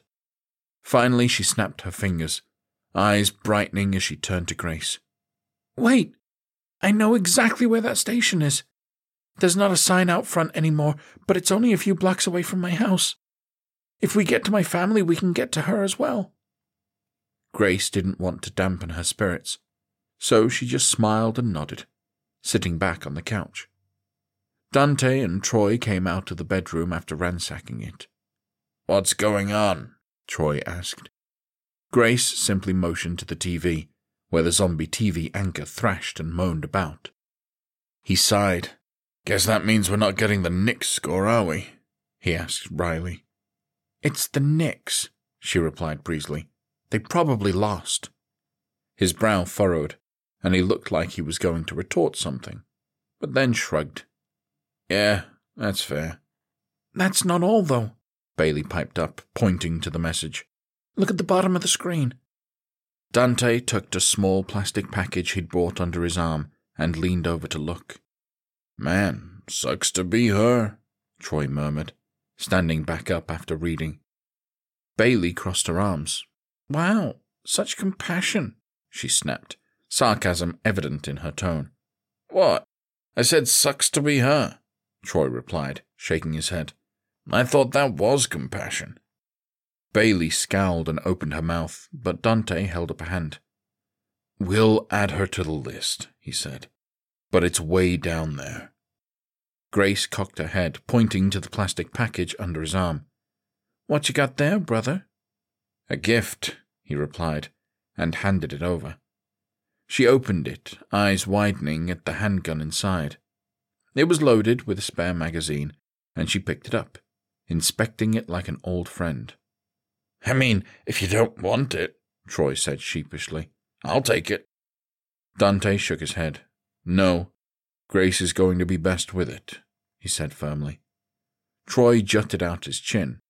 How do you know that? Because I target shoot twice a week, Grace spoke up, checking the chamber expertly. For the last 5 years. I may not be the best shot, but I'm good enough. Troy chuckled. What's so funny? She challenged. He held up his palms. Just find it ironic that someone that would protest outside of Theo Atkinson's QXR group offices would spend so much time firing a weapon, he said. Nothing ironic about it, Grace replied easily. Guns are fantastic, but it all depends on what you shoot. I fire at paper targets. His people fire at civilians. Not that difficult to see the difference. He shrugged, avoiding her gaze, and then sniffed, noticing pleasant smells from the kitchen. Are you cooking? He asked, shock in his eyes as June slid a large portion of scrambled eggs onto a plate. Just because the world is ending doesn't mean we get to stop eating, she quipped, and tossed a few forks onto the counter. Grab you a fork and dive in. Might be a while before you get fresh eggs again. Same with bacon, which will be coming up in a minute. Nobody waited to be asked twice, congregating around the counter and diving in. So, what's the plan now? Bailey asked after swallowing her mouthful. Dante smacked his lips, giving June a thumbs up before replying. Depends on how it looks outside. They're still feeding, Grace said, but I can't imagine it will last much longer. Her brother nodded. Well, when they disperse, we're going to make a break for it, he said. The bridge can't be too much farther up, 1/2 mile or so once we get to the other side of the complex. Are you sure there's another exit? Troy asked through a mouthful of egg. Dante shrugged. We didn't pass the front office, and the driveway keeps going up, he explained. Can't imagine they'd have the only entrance so far away from it. Solid enough logic, the banker admitted. Then what are we doing? June asked, putting a hand on her hip as she set down a plate of bacon. Dante took a big bite of his eggs before grabbing a slice of bacon. He pointed at Troy with the fried meat. We pray that he's right and that Theo fucking Atkinson has done his job and blocked off the bridge. He bit into the bacon, chewing it slowly and savoring the flavor as they all ate in silence, contemplating what would happen if the bridge wasn't blocked off. Chapter 7. 1/2 an hour later, Grace stood guard at the window, looking out at the wreck. Only a couple of zombies remained hanging out around the cars while the others had wandered off. It was difficult to see from her vantage point, but she could see that the driver had started thrashing about, still trapped in the windshield. Dante sidled up next to her, bumping her shoulder playfully with his own. Don't focus too much on the horror, sis, he said softly. Just keep an eye out for an opening to move. Easier said than done, she replied flatly. He nodded, giving her shoulder a reassuring squeeze, and headed back to join the others sitting around the television. After tiring of the news feed, Bailey had changed the channel to a rerun of an 80s sitcom. The group chuckled as one of the characters fell face first into a cake. What are you watching? Dante asked, raising an eyebrow. No clue, Troy admitted. Just something from a simpler time. Not sure when exactly. Just know it is older than 4 hours. Dante shook his head, chuckling at the light-hearted barb from the surly New Yorker. Before he could sit down to join them, Grace clucked her tongue. I think we can move, she said. Her brother hurried back to the window, looking out to see the zombies by the cars were rushing off in the direction away from the bridge. I don't know what distracted them, he said, but we're going to take advantage of it. He looked to the group as they all stood up and got ready to go. We stay close. Kill what we have to, but the goal is to move as quickly as we can. So if you have to knock them down and keep moving, do that. He turned to his sister. Don't fire that gun unless it's absolutely necessary. One shot from that and we're going to be on every one of those things' radar. She nodded firmly, tightening her grip around the weapon and patting her pocket where the spare mag fit snugly. Troy, I want you up front with me, Dante said, turning to the New Yorker. We may have to plow through these things. He waited for his companion to join him at the door, and then he threw it open. The 5 of them poured out of the apartment and immediately ran up the main driveway. They reached the wreck, finding the driver that had been shredded by both the windshield and the zombie bites thrashing about. It tried to moan, but it just came out as a gurgle, as it was missing the majority of its neck. Dante motioned for the group to follow him, and they moved up about 50 yards to the next apartment alcove.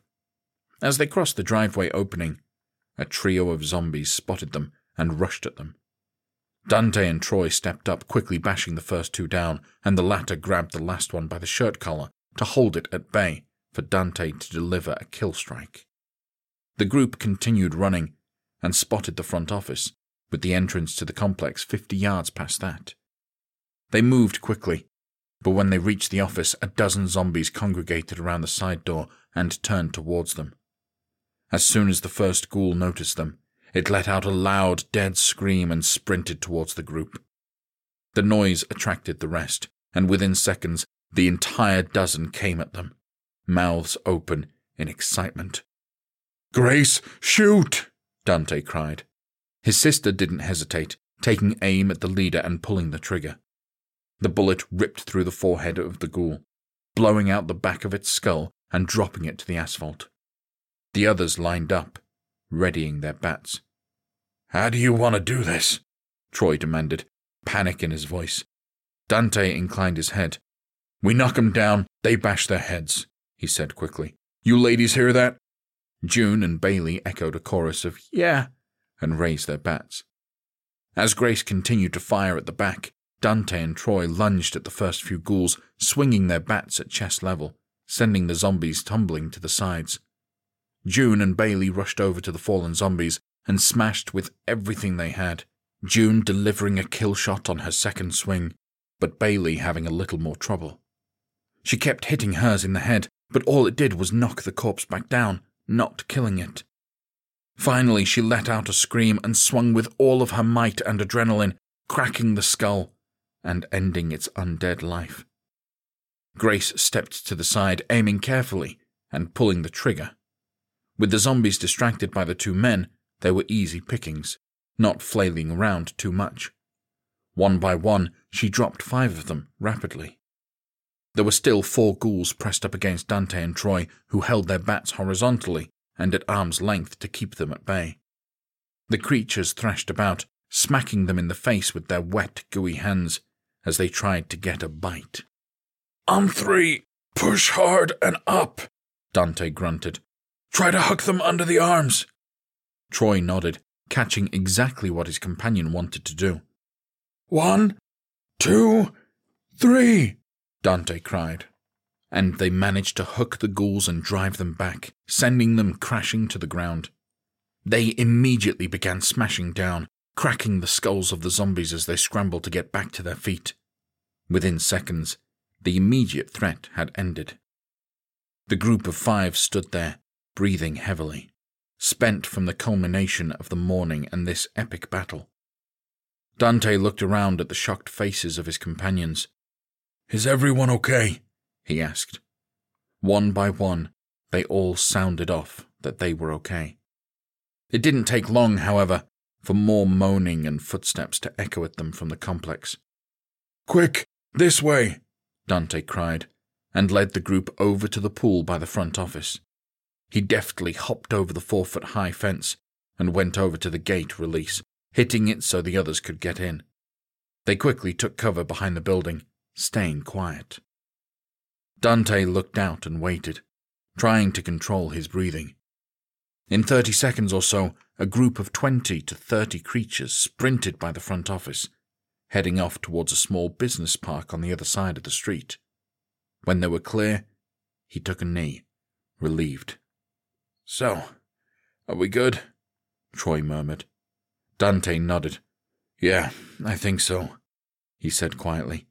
"They just kept running. I lost sight of them when they crossed over into that business park. Hopefully they keep going so we can get up to the highway." "Why the hell didn't they come after us?" Troy hissed. Dante shrugged. "Maybe they just heard the gunshots and followed it. But without something to hold their attention, they just kept going, trying to find it," he replied softly. "Whatever the reason, they're not here, and that's all I really care about at the moment." June wheezed and then clapped her hands over her mouth as she started to have a coughing fit. Bailey and Grace huddled around her, trying to muffle the noise, and soon they subsided and she took a deep, ragged breath. Dante looked back out at the road, but the noise, thankfully, hadn't attracted anything. "Come on," he whispered. "The bridge can't be too much further up." Chapter 8. Dante led the group out of the pool area, with Grace gently shutting the metal gate behind them. As they reached the driveway, he looked towards the business park and his brow furrowed when he saw that the zombies had completely vanished. He motioned for the group to follow him, but Troy grabbed him by the arm. He pointed out a little trail through the woods about 10 yards off the driveway. Dante nodded and led them to it, figuring that a little bit of cover would be better than none. They reached the side street, hiding behind some trees. Dante scanned the park, finally catching a glimpse of some ghouls. They were at the far end, banging on the door of a small office. Dante had no idea if there was anybody inside, but even if there had been, they wouldn't be able to do anything about it. The side street up to the highway was clear, so he led them out. They walked on the grass to muffle their footsteps, not wanting to take any chances. As they grew closer to the highway, they heard gunshots. It wasn't panic fire, but slow, deliberate shots, one right after the other.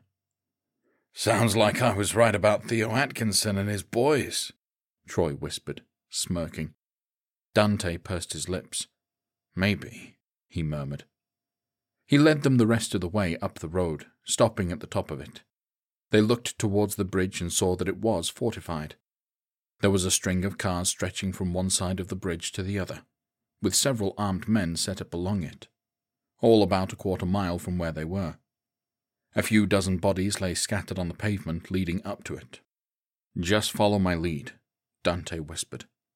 The group nodded in agreement and began to move. Dante stopped short and glanced back at his sister. "Grace, holster that," he instructed. "We don't want them to think we're hostile." She nodded, putting the handgun in a back waistband and covering it up with her shirt. He raised his hands high, bat in the air, leading them out slowly. The zombies moved fast, and he assumed that if they moved slowly, they'd look as different from the ghouls as possible. They walked up about halfway to the barricade, and one of the shooters boomed out, "Don't move! We aren't shooting at you!" The group froze, and several shots cracked from the barricade. Most of the group flinched, and Bailey screamed. Dante glanced over his shoulder and saw that a few zombies had just been dropped 20 yards behind them.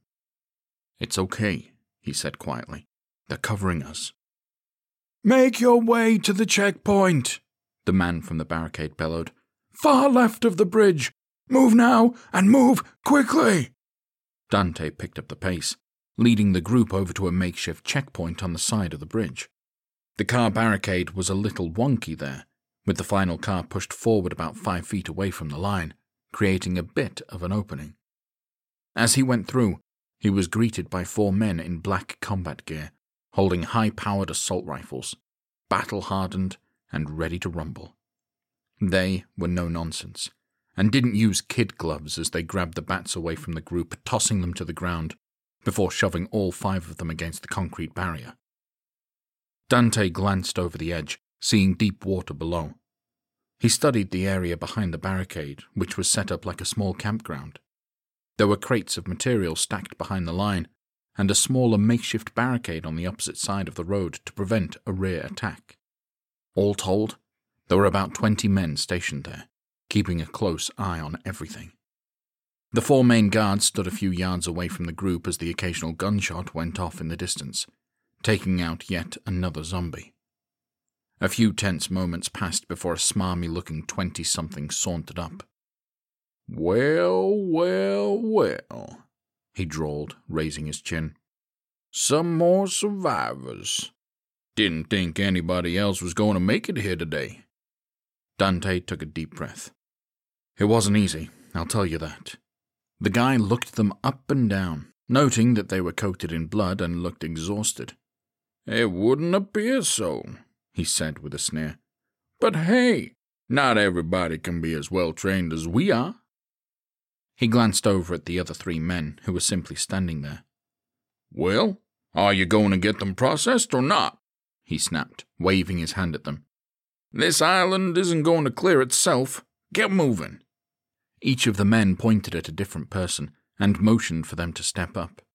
The 4th guard stepped next to Dante and Bailey, guarding them with his hand on his weapon. They moved slowly, and one of the mercenaries grabbed Grace by the arm and shoved her behind the line. "Hey, take it easy," Dante protested. The lead guy whipped around, glaring at him. "You stay right there, cowboy," he snarled. "You'll have your chance to get felt up in a minute." He looked him up and down. "Oh yeah, you look big and strong. You're going to be put to good use." Bailey and Dante exchanged a concerned look at his choice of words, and the pretentious guy sauntered over to the 3 about to have their pat down. "Okay, listen up," he barked. "Bites will turn you into one of those things, so we need to make sure you're not bitten. That means a forceful pat down. If you refuse, then you're free to leave." Grace looked at Dante with a questioning gaze, but he nodded at her, hoping she'd understand to just roll with it. Before they could start their inspection, June dissolved into a massive coughing fit. All the mercenaries took a step back in shock. The leader held out his palms. "What is your blood type?" he yelled. She shook her head in confusion as she stifled her coughs, finally calming down. "What in the hell are you talking about?" she wheezed as she caught her breath. "I said, what is your fucking blood type, bitch?" the guy barked. June coughed again, putting a fist to her mouth. "What the fuck did you just call me?" "Tell me your fucking blood type now!" he demanded. She straightened up finally, glaring at him. "It's A positive, motherfucker! What the—" The mercenary pulled his handgun and shot her in the face. As she slumped to the ground, her quartet of friends left behind blinking in shock. Grace let out a scream of rage, drawing a handgun from the back of her pants. "No!" Dante yelled, and the second that the lead mercenary turned to look at him, his face exploded as Grace shot him in the back of the head. The other 3 raised their weapons, all aiming at Grace, screaming at her to drop the gun. She couldn't do anything, however, because she was frozen with shock, the moment overwhelming her. "Everybody, calm the fuck down!" somebody boomed, and a large man stalked over to the standoff. He stopped 5 yards away, unarmed. "Somebody want to tell me what the hell is going on?" "Your boy there shot our friend in the face for no reason," Troy yelled, voice shrill. The tall man crossed his arms. "No reason, huh?" he drawled. "Somebody want to expand on that?" "She had A-type blood," one of the guards said. The man cocked his head. "Is that so, huh?" he asked, running his tongue over his cheek. "And even so, he thought it was a good idea to execute her in front of her friends? I know we have orders to kill, but goddamn! Show some fucking common sense, or else you may end up like Zach here." He kicked the dead man's legs. "Orders to kill?" Troy demanded. "Why?" The man shook his head. "Whatever this virus is, targets people with A-type blood," he explained. All we know is that they get sick, die, and then come back as those things. So our orders are to kill on sight, which this dead dumbass took a little too literally." He glanced at Grace, who still stood holding the gun, breaths coming out in panicked pants. "Ma'am, I'm sorry about your friend. I really am," he said, tone considerate and gentle. "But she was not going to last longer than a day. Now I can't excuse what this man did, but it would appear as though I don't have to, since you dealt with him appropriately. We don't have a wish for more bloodshed, so please, put the gun down."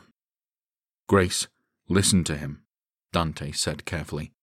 "These boys mean business, and you're not shooting your way out of this. Please, put it down." She looked at her brother, tears filling her eyes as the gravity of what she'd done took root. She lowered her arm and then, as if in slow motion, laid the gun down on the ground, covering her face with her hands. The man walked over and gently picked up the weapon, tucking it into his belt. "Thank you, ma'am," he said, as she scrubbed her hands down her cheeks. "You can call me No Name. May I ask who you are?" Her brow furrowed as she stifled her tears. "I'm Grace," she said shakily. "But you really don't have a name?" "When you are asked to do the things I've been asked to do, it's best not to have an identity," he replied, "especially when there are people I still care about in the world.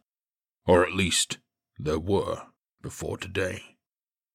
Before he could continue, a grizzled 30-something man stormed over to them. "Goddamn, what the fuck happened to Zach?" he barked. "He seems to have misplaced his fucking face." "He did something stupid and paid for it," No Name replied. The angry man planted his hands on his hips. "Oh, he did something stupid, did he? What would that be, huh?" he demanded, and then spotted June's dead body on the ground. "Let me guess. He shot that fat bitch because she was sick, and one of these fuckers took offense. That sound about right?" "Close enough," No Name replied. "Then why the fuck haven't these people been put down yet, huh?" the angry man bellowed, throwing up his hands. "Or are you sweet on this one, you no-name motherfucker? They won't let you have a name, but you think they'll let you have a piece of pussy? Is that it?" No Name glared at him, jaw tight. "Oh yeah, get pissed, big fella," the angry man snarled, smirking. "Okay, if that's the way you want it, then so be it. Fuck it. We aren't going to put them down, we're going to put them to work. Boys, slap some cuffs on them, and let's get them processed. Lots of buildings to get cleared." "Dante, go!" Grace screamed. He didn't want to leave her, but he knew he didn't have a choice. If he wanted to save his friends, he had to be alive and get help. He struck the throat of the guard next to him, causing him to double over and gasp for air. Before the other guards could turn in his direction, he grabbed Bailey and leapt over the edge of the bridge. The young woman screamed the whole way down, and Dante kept a tight hold of her, positioning them so that they'd hit feet first. They splashed down, vanishing underneath the murky waves. Safe, at least for the moment. Chapter 9. Dante and Bailey tread water, bruised from their fall from the bridge. He spotted a small island just off of the shore of the main Hilton Head Island. There were several small personal boats that ran up on the shore, a few hundred yards away. "Are you going to make it?" he sputtered. Bailey struggled a bit, trying to keep her head above the cold water. "Yeah, I think so," she huffed. He shook his head and grabbed her, flipping her onto her back. He held her arms as she flailed in a panic. "Don't move," he said gently. "Just do your best to float on your back. I'm going to pull you for a bit, okay?" She stopped fighting him, just went with it. She did her best to stay above the water, and he grabbed the back of her shirt collar, pulling her alone while swimming with one arm. This tired him out more than the swimming, but he was bound and determined not to lose another person today. When he started to get tired, still 100 yards away from the island, he thought about Grace, who was stuck on the bridge with those maniacs. Rage flowed through him, white-hot fire that he'd let Troy convince him it was a good idea. Troy, who was in the same situation as his sister now. "You'd better watch over her," he thought bitterly. God help you if you don't. He kept going, his splashes attracting the attention of a young man on the shoreline about 50 yards away from the boat. "Lily! Philip! Get over here!" he cried. "We have some company!" Dante watched a young couple join the man, the trio standing on the shore as he found his footing in the soil below. Bailey touched down and then helped him to shore, the two of them collapsing in the sand. "Holy shit, are you two okay?" the woman, apparently Lily, asked. "Where in the hell did you come from?" Bailey pointed vaguely back the way they'd come, her arm like lead. "We jumped off the bridge," she huffed. "Nothing like a little daredevil action to get the blood pumping," Philip quipped. "What did you go and do that for?" the first young man demanded. "Armed assholes tried to shoot us," Dante said through his heaving chest. The trio exchanged concerned looks. "God, have they taken the bridge already?" Philip asked. Lily rubbed her forehead. "It makes sense, given what they're doing on the island." "There's more of those guys?" Bailey shivered, more from fear than from cold. "A lot more," Philip confirmed. "At least we think there are." Dante sat up, rage flowing through him even harder than before. The trio stared at him, eyes wide at either his anger or his facial injuries. He couldn't be sure. "Did," the third guy trailed off, "did they do that to you?" Dante's brow furrowed, and he shot an indignant look at him. Lily smacked her companion hard on the arm. "Man, what the hell is wrong with you?" she snapped. "No, they didn't just do that to him. That's just the way he looks. And if you had any common fucking sense, you'd look in the mirror and realize you're in no position to be commenting on appearance." "Yeah, what she said," Dante said tiredly. "Forgive him. He's an idiot," she continued, turning to the duo. "I'm Lily." Bailey offered a tentative smile. "I'm Bailey, and this is Dante." "The short one over here is Philip," Lily said. "The tall moron is Cam. Nice to meet you all." Bailey nodded and then hugged her knees to her chest.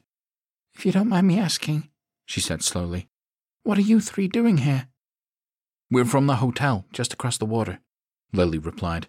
"When the shit hit the fan this morning, a group of us got out along with some of the hotel guests." Philip took a deep breath. "We thought those things running around were bad," he said, shaking his head. "But they were nothing compared to whoever those armed assholes are." "They're mercenaries," Dante said flatly. "Mercenaries?" Cam blurted. "On Hilton Head?" "Long story. That doesn't really matter at the moment," Dante replied, waving him off. "What matters is, can I use one of your boats?" Lily's brow furrowed. "For what?" "No, no, no," Bailey croaked, grabbing his arm, tears swelling up in her eyes. "You are not going to the island." "I have to get Grace," he said firmly. She clutched him harder. "Dante," she pleaded, "you are not going to the island." "Listen to your girl here," Philip said, pointing at her. "You really don't want to go to the island." Dante growled.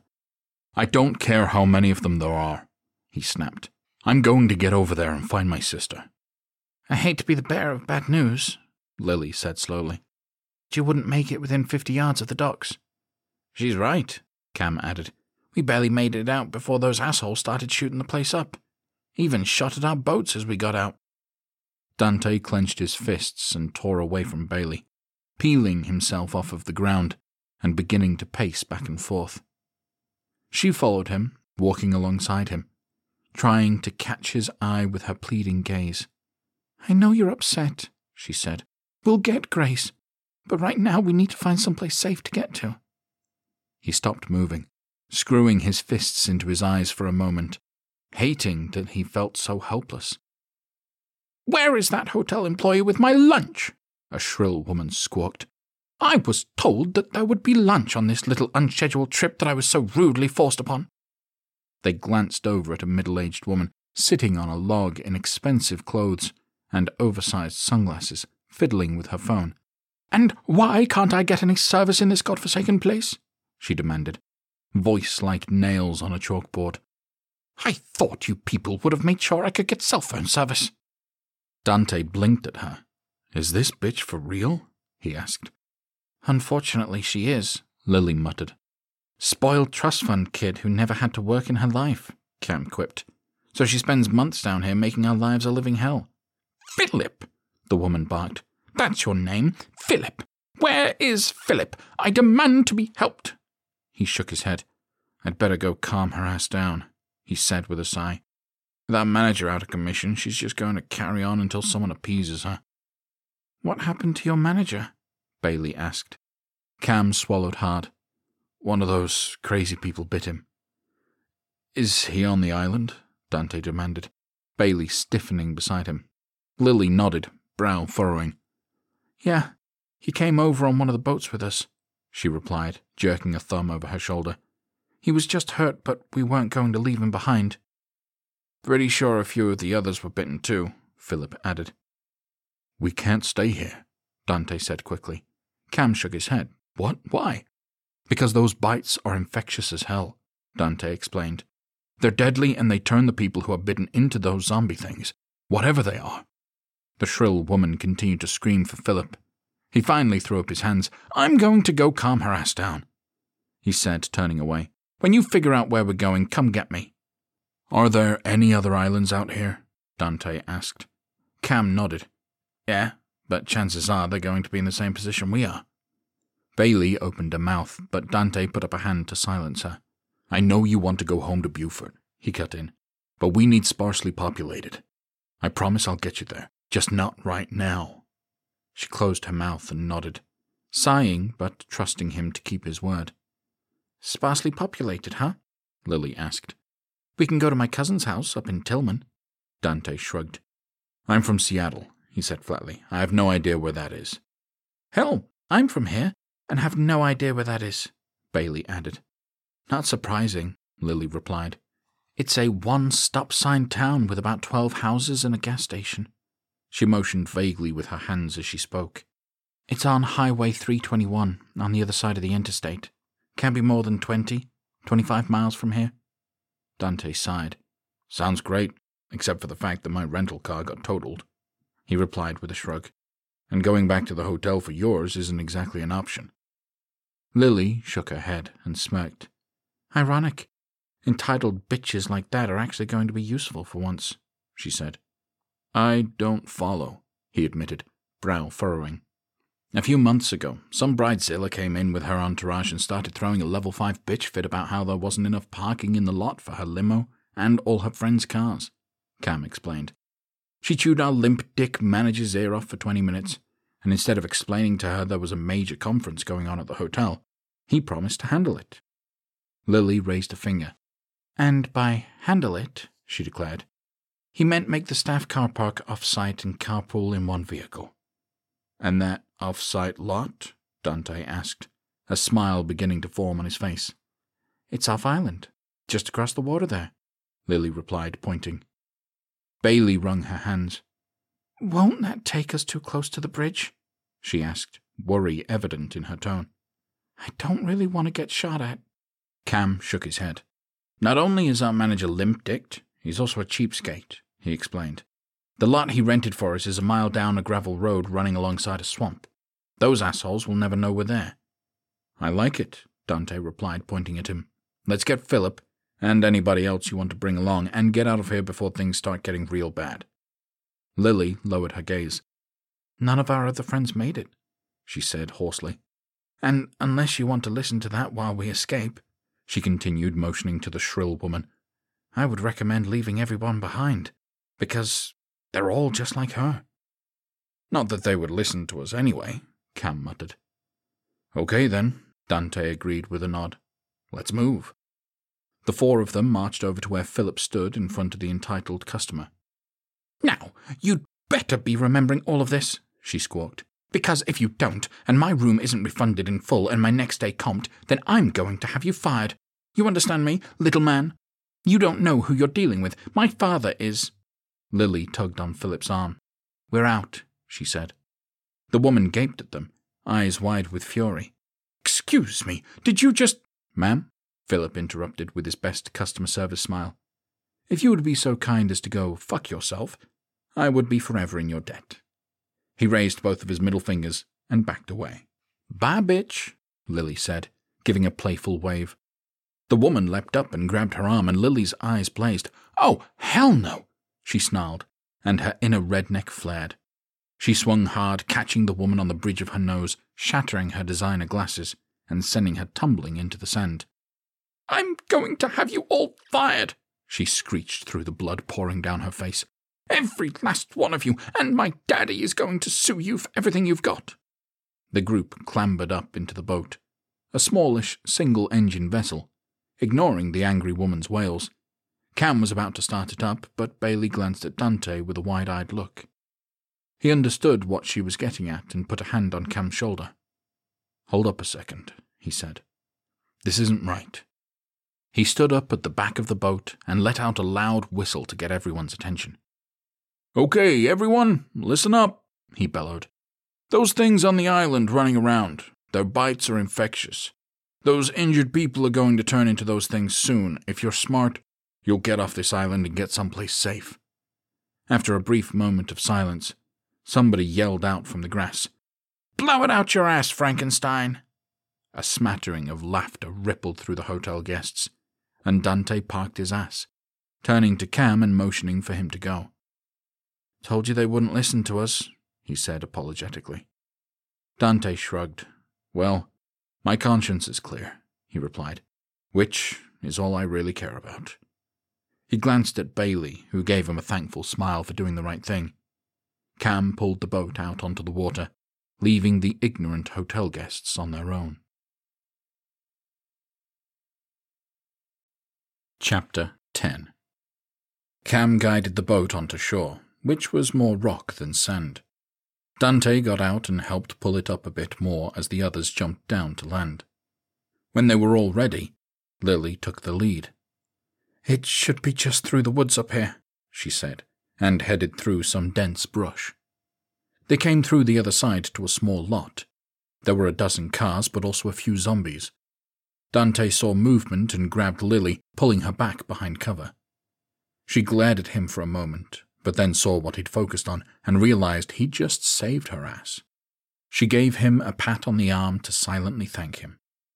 The group watched the zombies milling about. A few of them wore hotel outfits like the 3 employees hiding in the bush. Dante waved for the group to follow him back a bit so they could talk quietly. "Friends of yours?" he whispered. Lily shook her head. "Not really. We just know them in passing," she said. "Second shift coming in," Cam added. "Which car is yours?" Dante asked. Lily motioned vaguely. "The sporty yellow one at the far end of the lot, sitting by itself so nobody scratches it up." "God, are we all going to fit in that thing?" Cam moaned. She smirked. "You may have to sit in Philip's lap," she teased. "But knowing him, he'll probably like it." Dante held up his hand. "Does your car have a sunroof?" he asked. "Yeah? Why?"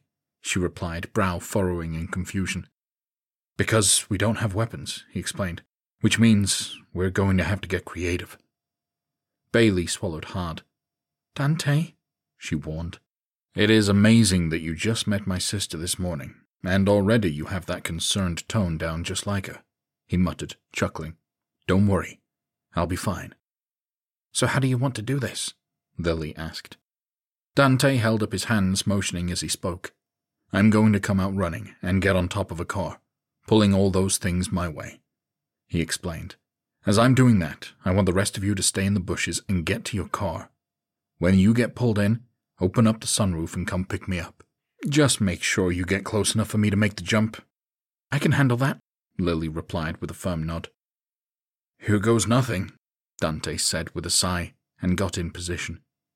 He waited for the others to work their way around and took a few deep breaths. He knew this was far from his best idea, but they had to get out, get safe, and figure out how to get Grace back. He sprinted out from cover, running towards the first car he saw, a large family sedan that looked like it could fit 6 people comfortably. He jumped up on the truck and then effortlessly hopped up onto the roof. He smacked the hood a few times, letting out some whistles and yells, gaining the attention of every zombie in the parking lot. "Yeah, come and get me," he bellowed. As he kept them occupied, Lily led the others through the dense brush to her car. She quickly unlocked the door and the others piled into the back seat so that Dante would have a place to land. It was tight, but they managed to fit. As soon as she started up the car, some of the zombies headed her way. Dante was concerned for a moment, but it subsided as he saw the car moving, his companions safely inside. Lily did a few cycles around the lot, trying to peel off a few of the ghouls from where Dante was, so she could get close enough for him to make a jump. Finally, on the third pass, she drove in, stopping about 6 feet from the other car. He stepped back as far as he could, took a step, and leapt, landing flat on his stomach on the roof of Lily's bright yellow car. The wind knocked out of him. He gasped for air, but managed to scramble his way into the passenger seat, head first. Once inside, Lily punched the gas, kicking up gravel into the faces of the zombies as she left them behind. She sped down the lot, finally hitting pavement before making the turnoff to the main highway. She looked both ways, seeing that the way out of town was clear. No mercenaries in sight. Dante finally managed to get himself situated in the passenger seat and regain his breath. "You gonna make it there, cowboy?" Lily nodded, grinning. He nodded as he fastened his seatbelt. "Yeah, just a little winded," he huffed. "Your roof packs quite a punch." She chuckled, petting the steering wheel. "Yeah, my baby is tough," she cooed. They drove out of Bluffton, and there were signs of struggle everywhere. Abandoned, blood-stained cars, zombies running through the neighborhoods. As they slowed down to make their way through a wreck, Dante spotted a dozen zombies clustered around a house. In the window, a middle-aged man sat, cradling a shotgun. He waved to Dante, who waved back with a sad smile. As much as he wanted to help him, he knew he didn't have the means to. Instead, the group did the only thing they could do: get to safety in Tillman and figure out what to do next. Chapter 11. The group drove through Tillman, South Carolina, which was exactly as described. Lily stopped at the stop sign, just to point out that she wasn't exaggerating. "Told you," she declared. "One stop sign. There's the gas station, /restaurant, /emergency clinic on the right. And that's about it." Dante raised an eyebrow. "Emergency clinic?" "Don't let the name fool you," Lily drawled, rolling her eyes. "It's just a toothless 60-year-old man named Gator who gives you a shot of whiskey and a Band-Aid. If you're pretty, he'll even give your boo-boo a kiss." Dante touched his face. "Finally, something going my way today." The group chuckled at his self-deprecating humor. They drove a mile up the road, making the turn into the lot of a run-down single-story brick home. There was a broken-down car on blocks on the far end of the lot, and various car parts scattered about. As she put the car in park, her cousin burst out of the house brandishing an AK-47. He was short, but jacked, with a black mullet and insane eyes. Lily honked her horn and stuck her head out of the window.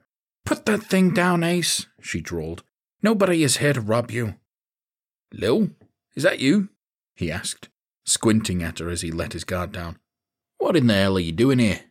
She got out of the car and put her hands on her hips. "What the fuck do you think I'm doing here?" she scoffed.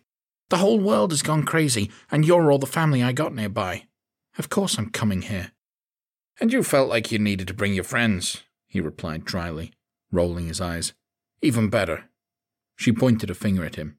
"Hey, when you and your dumbass friends got high and needed a place to crash, where did they do it at?" she demanded. Ace wrinkled his nose, lowering his gaze petulantly. "At your place," he admitted. "And when you and your daddy threw that Molotov cocktail at the police car," Lily continued. "Whose basement did you hide in?" He toed the dirt beneath his feet like a toddler. "Yours," he muttered. "Goddamn right," she replied, raising her chin. "Now, show some hospitality." Ace strolled up to the group, staying focused on his cousin and then moving down the line of her companions, standing with her. "To you, absolutely. What the hell am I supposed to do with a couple of hotel losers?" He paused in front of Bailey and gave her a wink. "Okay, you're cute. I can work with that," he continued, and then stopped in front of Dante, eyes widening. "And holy fuck," he trailed off, staring intently at the bigger man's face. "Ace!" Lily snapped at her cousin's ignorance. I mean, Jesus Christ. The fuck happened to you? Ace drawled, eyes wide. Did you lose a fight with a belt sander? He chuckled to himself. Dante stared him down, speaking confidently. No, Ace. I just made the mistake of going down on your sister the other night, he drawled. Next time you see her, can you tell her to shave? Because as you can see, she really leaves a mark. I mean, I would say you'd see for yourself the next time you fuck her. But you strike me as the type to just pump and dump rather than showing one iota of interest in getting your partner off. You inbred, sister-fucking, backwoods mullet-wearing hillbilly. The silence was so thick. Nobody moved an inch. Lily stared at the two men, face pale. And then Ace burst out laughing, leaning over and slapping his thighs. Holy fucking shit, I fucking love this dude, he bellowed, and pointed at his cousin. Lily, you gotta marry this guy. I need to be related to him. I was fucking gold, man. He threw an arm around Dante's shoulders, leading him back towards the house. Come on, let's get you a beer. It looks like you could use one. Dante looked back at Lily, bewildered, and she laughed, giving him a thumbs up. Rest of you come on too, Ace continued over his shoulder. There's something you need to see. The group hustled into the house, which was just as much of a crap heap as the outside. Y'all excuse the mess, Ace called. If you don't like it, feel free to sleep on the lawn. He plopped himself down on the couch and smacked the grimy cushions. What do you want to show us? Lily asked, taking a seat next to him. The rest of the group took their seats, Bailey perching half on the arm of the couch, looking more than a little uncomfortable at a large stain in the last empty spot. Just give me a second, Ace replied, pulling up the DVR. He scrolled through a bunch of his recordings, all clearly porn he'd ordered from pay-per-view. Lily groaned, shielding her eyes. Ace, really? She groaned. Don't judge, he said brightly. Internet's been down this week. He clicked through several programs, stopping on a wrestling show. Lily furrowed her brow, opening her mouth. Just shut your pie hole and watch, Ace said, flapping a hand at her. The intro to the program started, but about 45 seconds into it the news came on. It was Channel 12 in Bluffton. The female anchor with the big hair was there, along with a snappy-dressed male co-anchor. This shit came on in the middle of the night, Ace gushed. Totally saw this in the morning and freaked out. Lily shushed him, leaning over and poking the volume button to turn it up. Our top story. Reports of rioting in Charleston and Savannah are coming in, the female anchor was saying. It appears to be in different parts of both cities, and we have a camera view on location in North Savannah. Let's go to them now. The feed changed, showing a young female reporter standing in the street. A fire raged behind her, and there were silhouettes of people running amok in the background. As you can see, the situation here is getting tense, the reporter began, motioning over her shoulder. Several people are rampaging for no apparent reason, and one local restaurant is currently ablaze. On our way here, we saw several other places like this, and... She stopped short, looking off-screen, and somebody screamed right close to the camera, likely the cameraman himself. The view turned as the camera tipped over, hitting the ground and showing their feet. The reporter shrieked and ran towards the fire, several sets of feet chasing after her. The feed turned back to the newsroom. Well, let's hope she's okay, the female anchor continued, as if nothing terrifying was happening. And we'll check back in with her later. Now let's go up to Charleston. Ace hit pause on the DVR. The room was silent. Everyone dealing with the idea that this issue was spreading around the region, not just near them. Man, Charleston and Savannah? Cam finally said, scrubbing his hands down his face. We're not going to be able to get away from this, are we? Philip took a deep breath. I mean, this stuff can't be everywhere, can it? He asked shrilly. Dante and Bailey shared a concerned look, both thinking about what the mercenary had said about A-type blood. Before he could speak up, however, Ace leaned forward, hitting fast forward on the newscast. Hate to burst your bubble there, Bubba, he drawled, but we're all kinds of fucked here. He hit play on the newsroom again. And now we have some dramatic footage coming in from Austin, Texas, the female anchor continued, where it appears as though some sort of major bomb has gone off. The live feed showed huge plumes of smoke coming from downtown, filling the night sky with the glow of flames. The anchor's voice came through over top of the video. We don't have all the details, but when we do, we will bring them to you. And now... There was a commotion, and the feed came back to the newsroom, both anchors looking off screen with panic in their eyes. "Oh God! Oh God!" she screamed, throwing up her hands, and a zombie practically flew at her, tackling her to the floor. The male anchor scrambled away, but his screams soon filled the space. "I think we get the point, Ace," Lily muttered. He quickly turned the TV off. "So, yeah," he said, leaning back and scratching his head. "This stuff is everywhere." "It's worse than that," Dante piped up. Ace gaped at him. "How in the hell can it be worse than that?" he demanded. "We don't have proof," Dante admitted, raising his palms, "just going off of what one of those mercenaries said on the bridge today. The virus targets anyone with the A blood type, so if you have A-type blood, you turn into one of those things."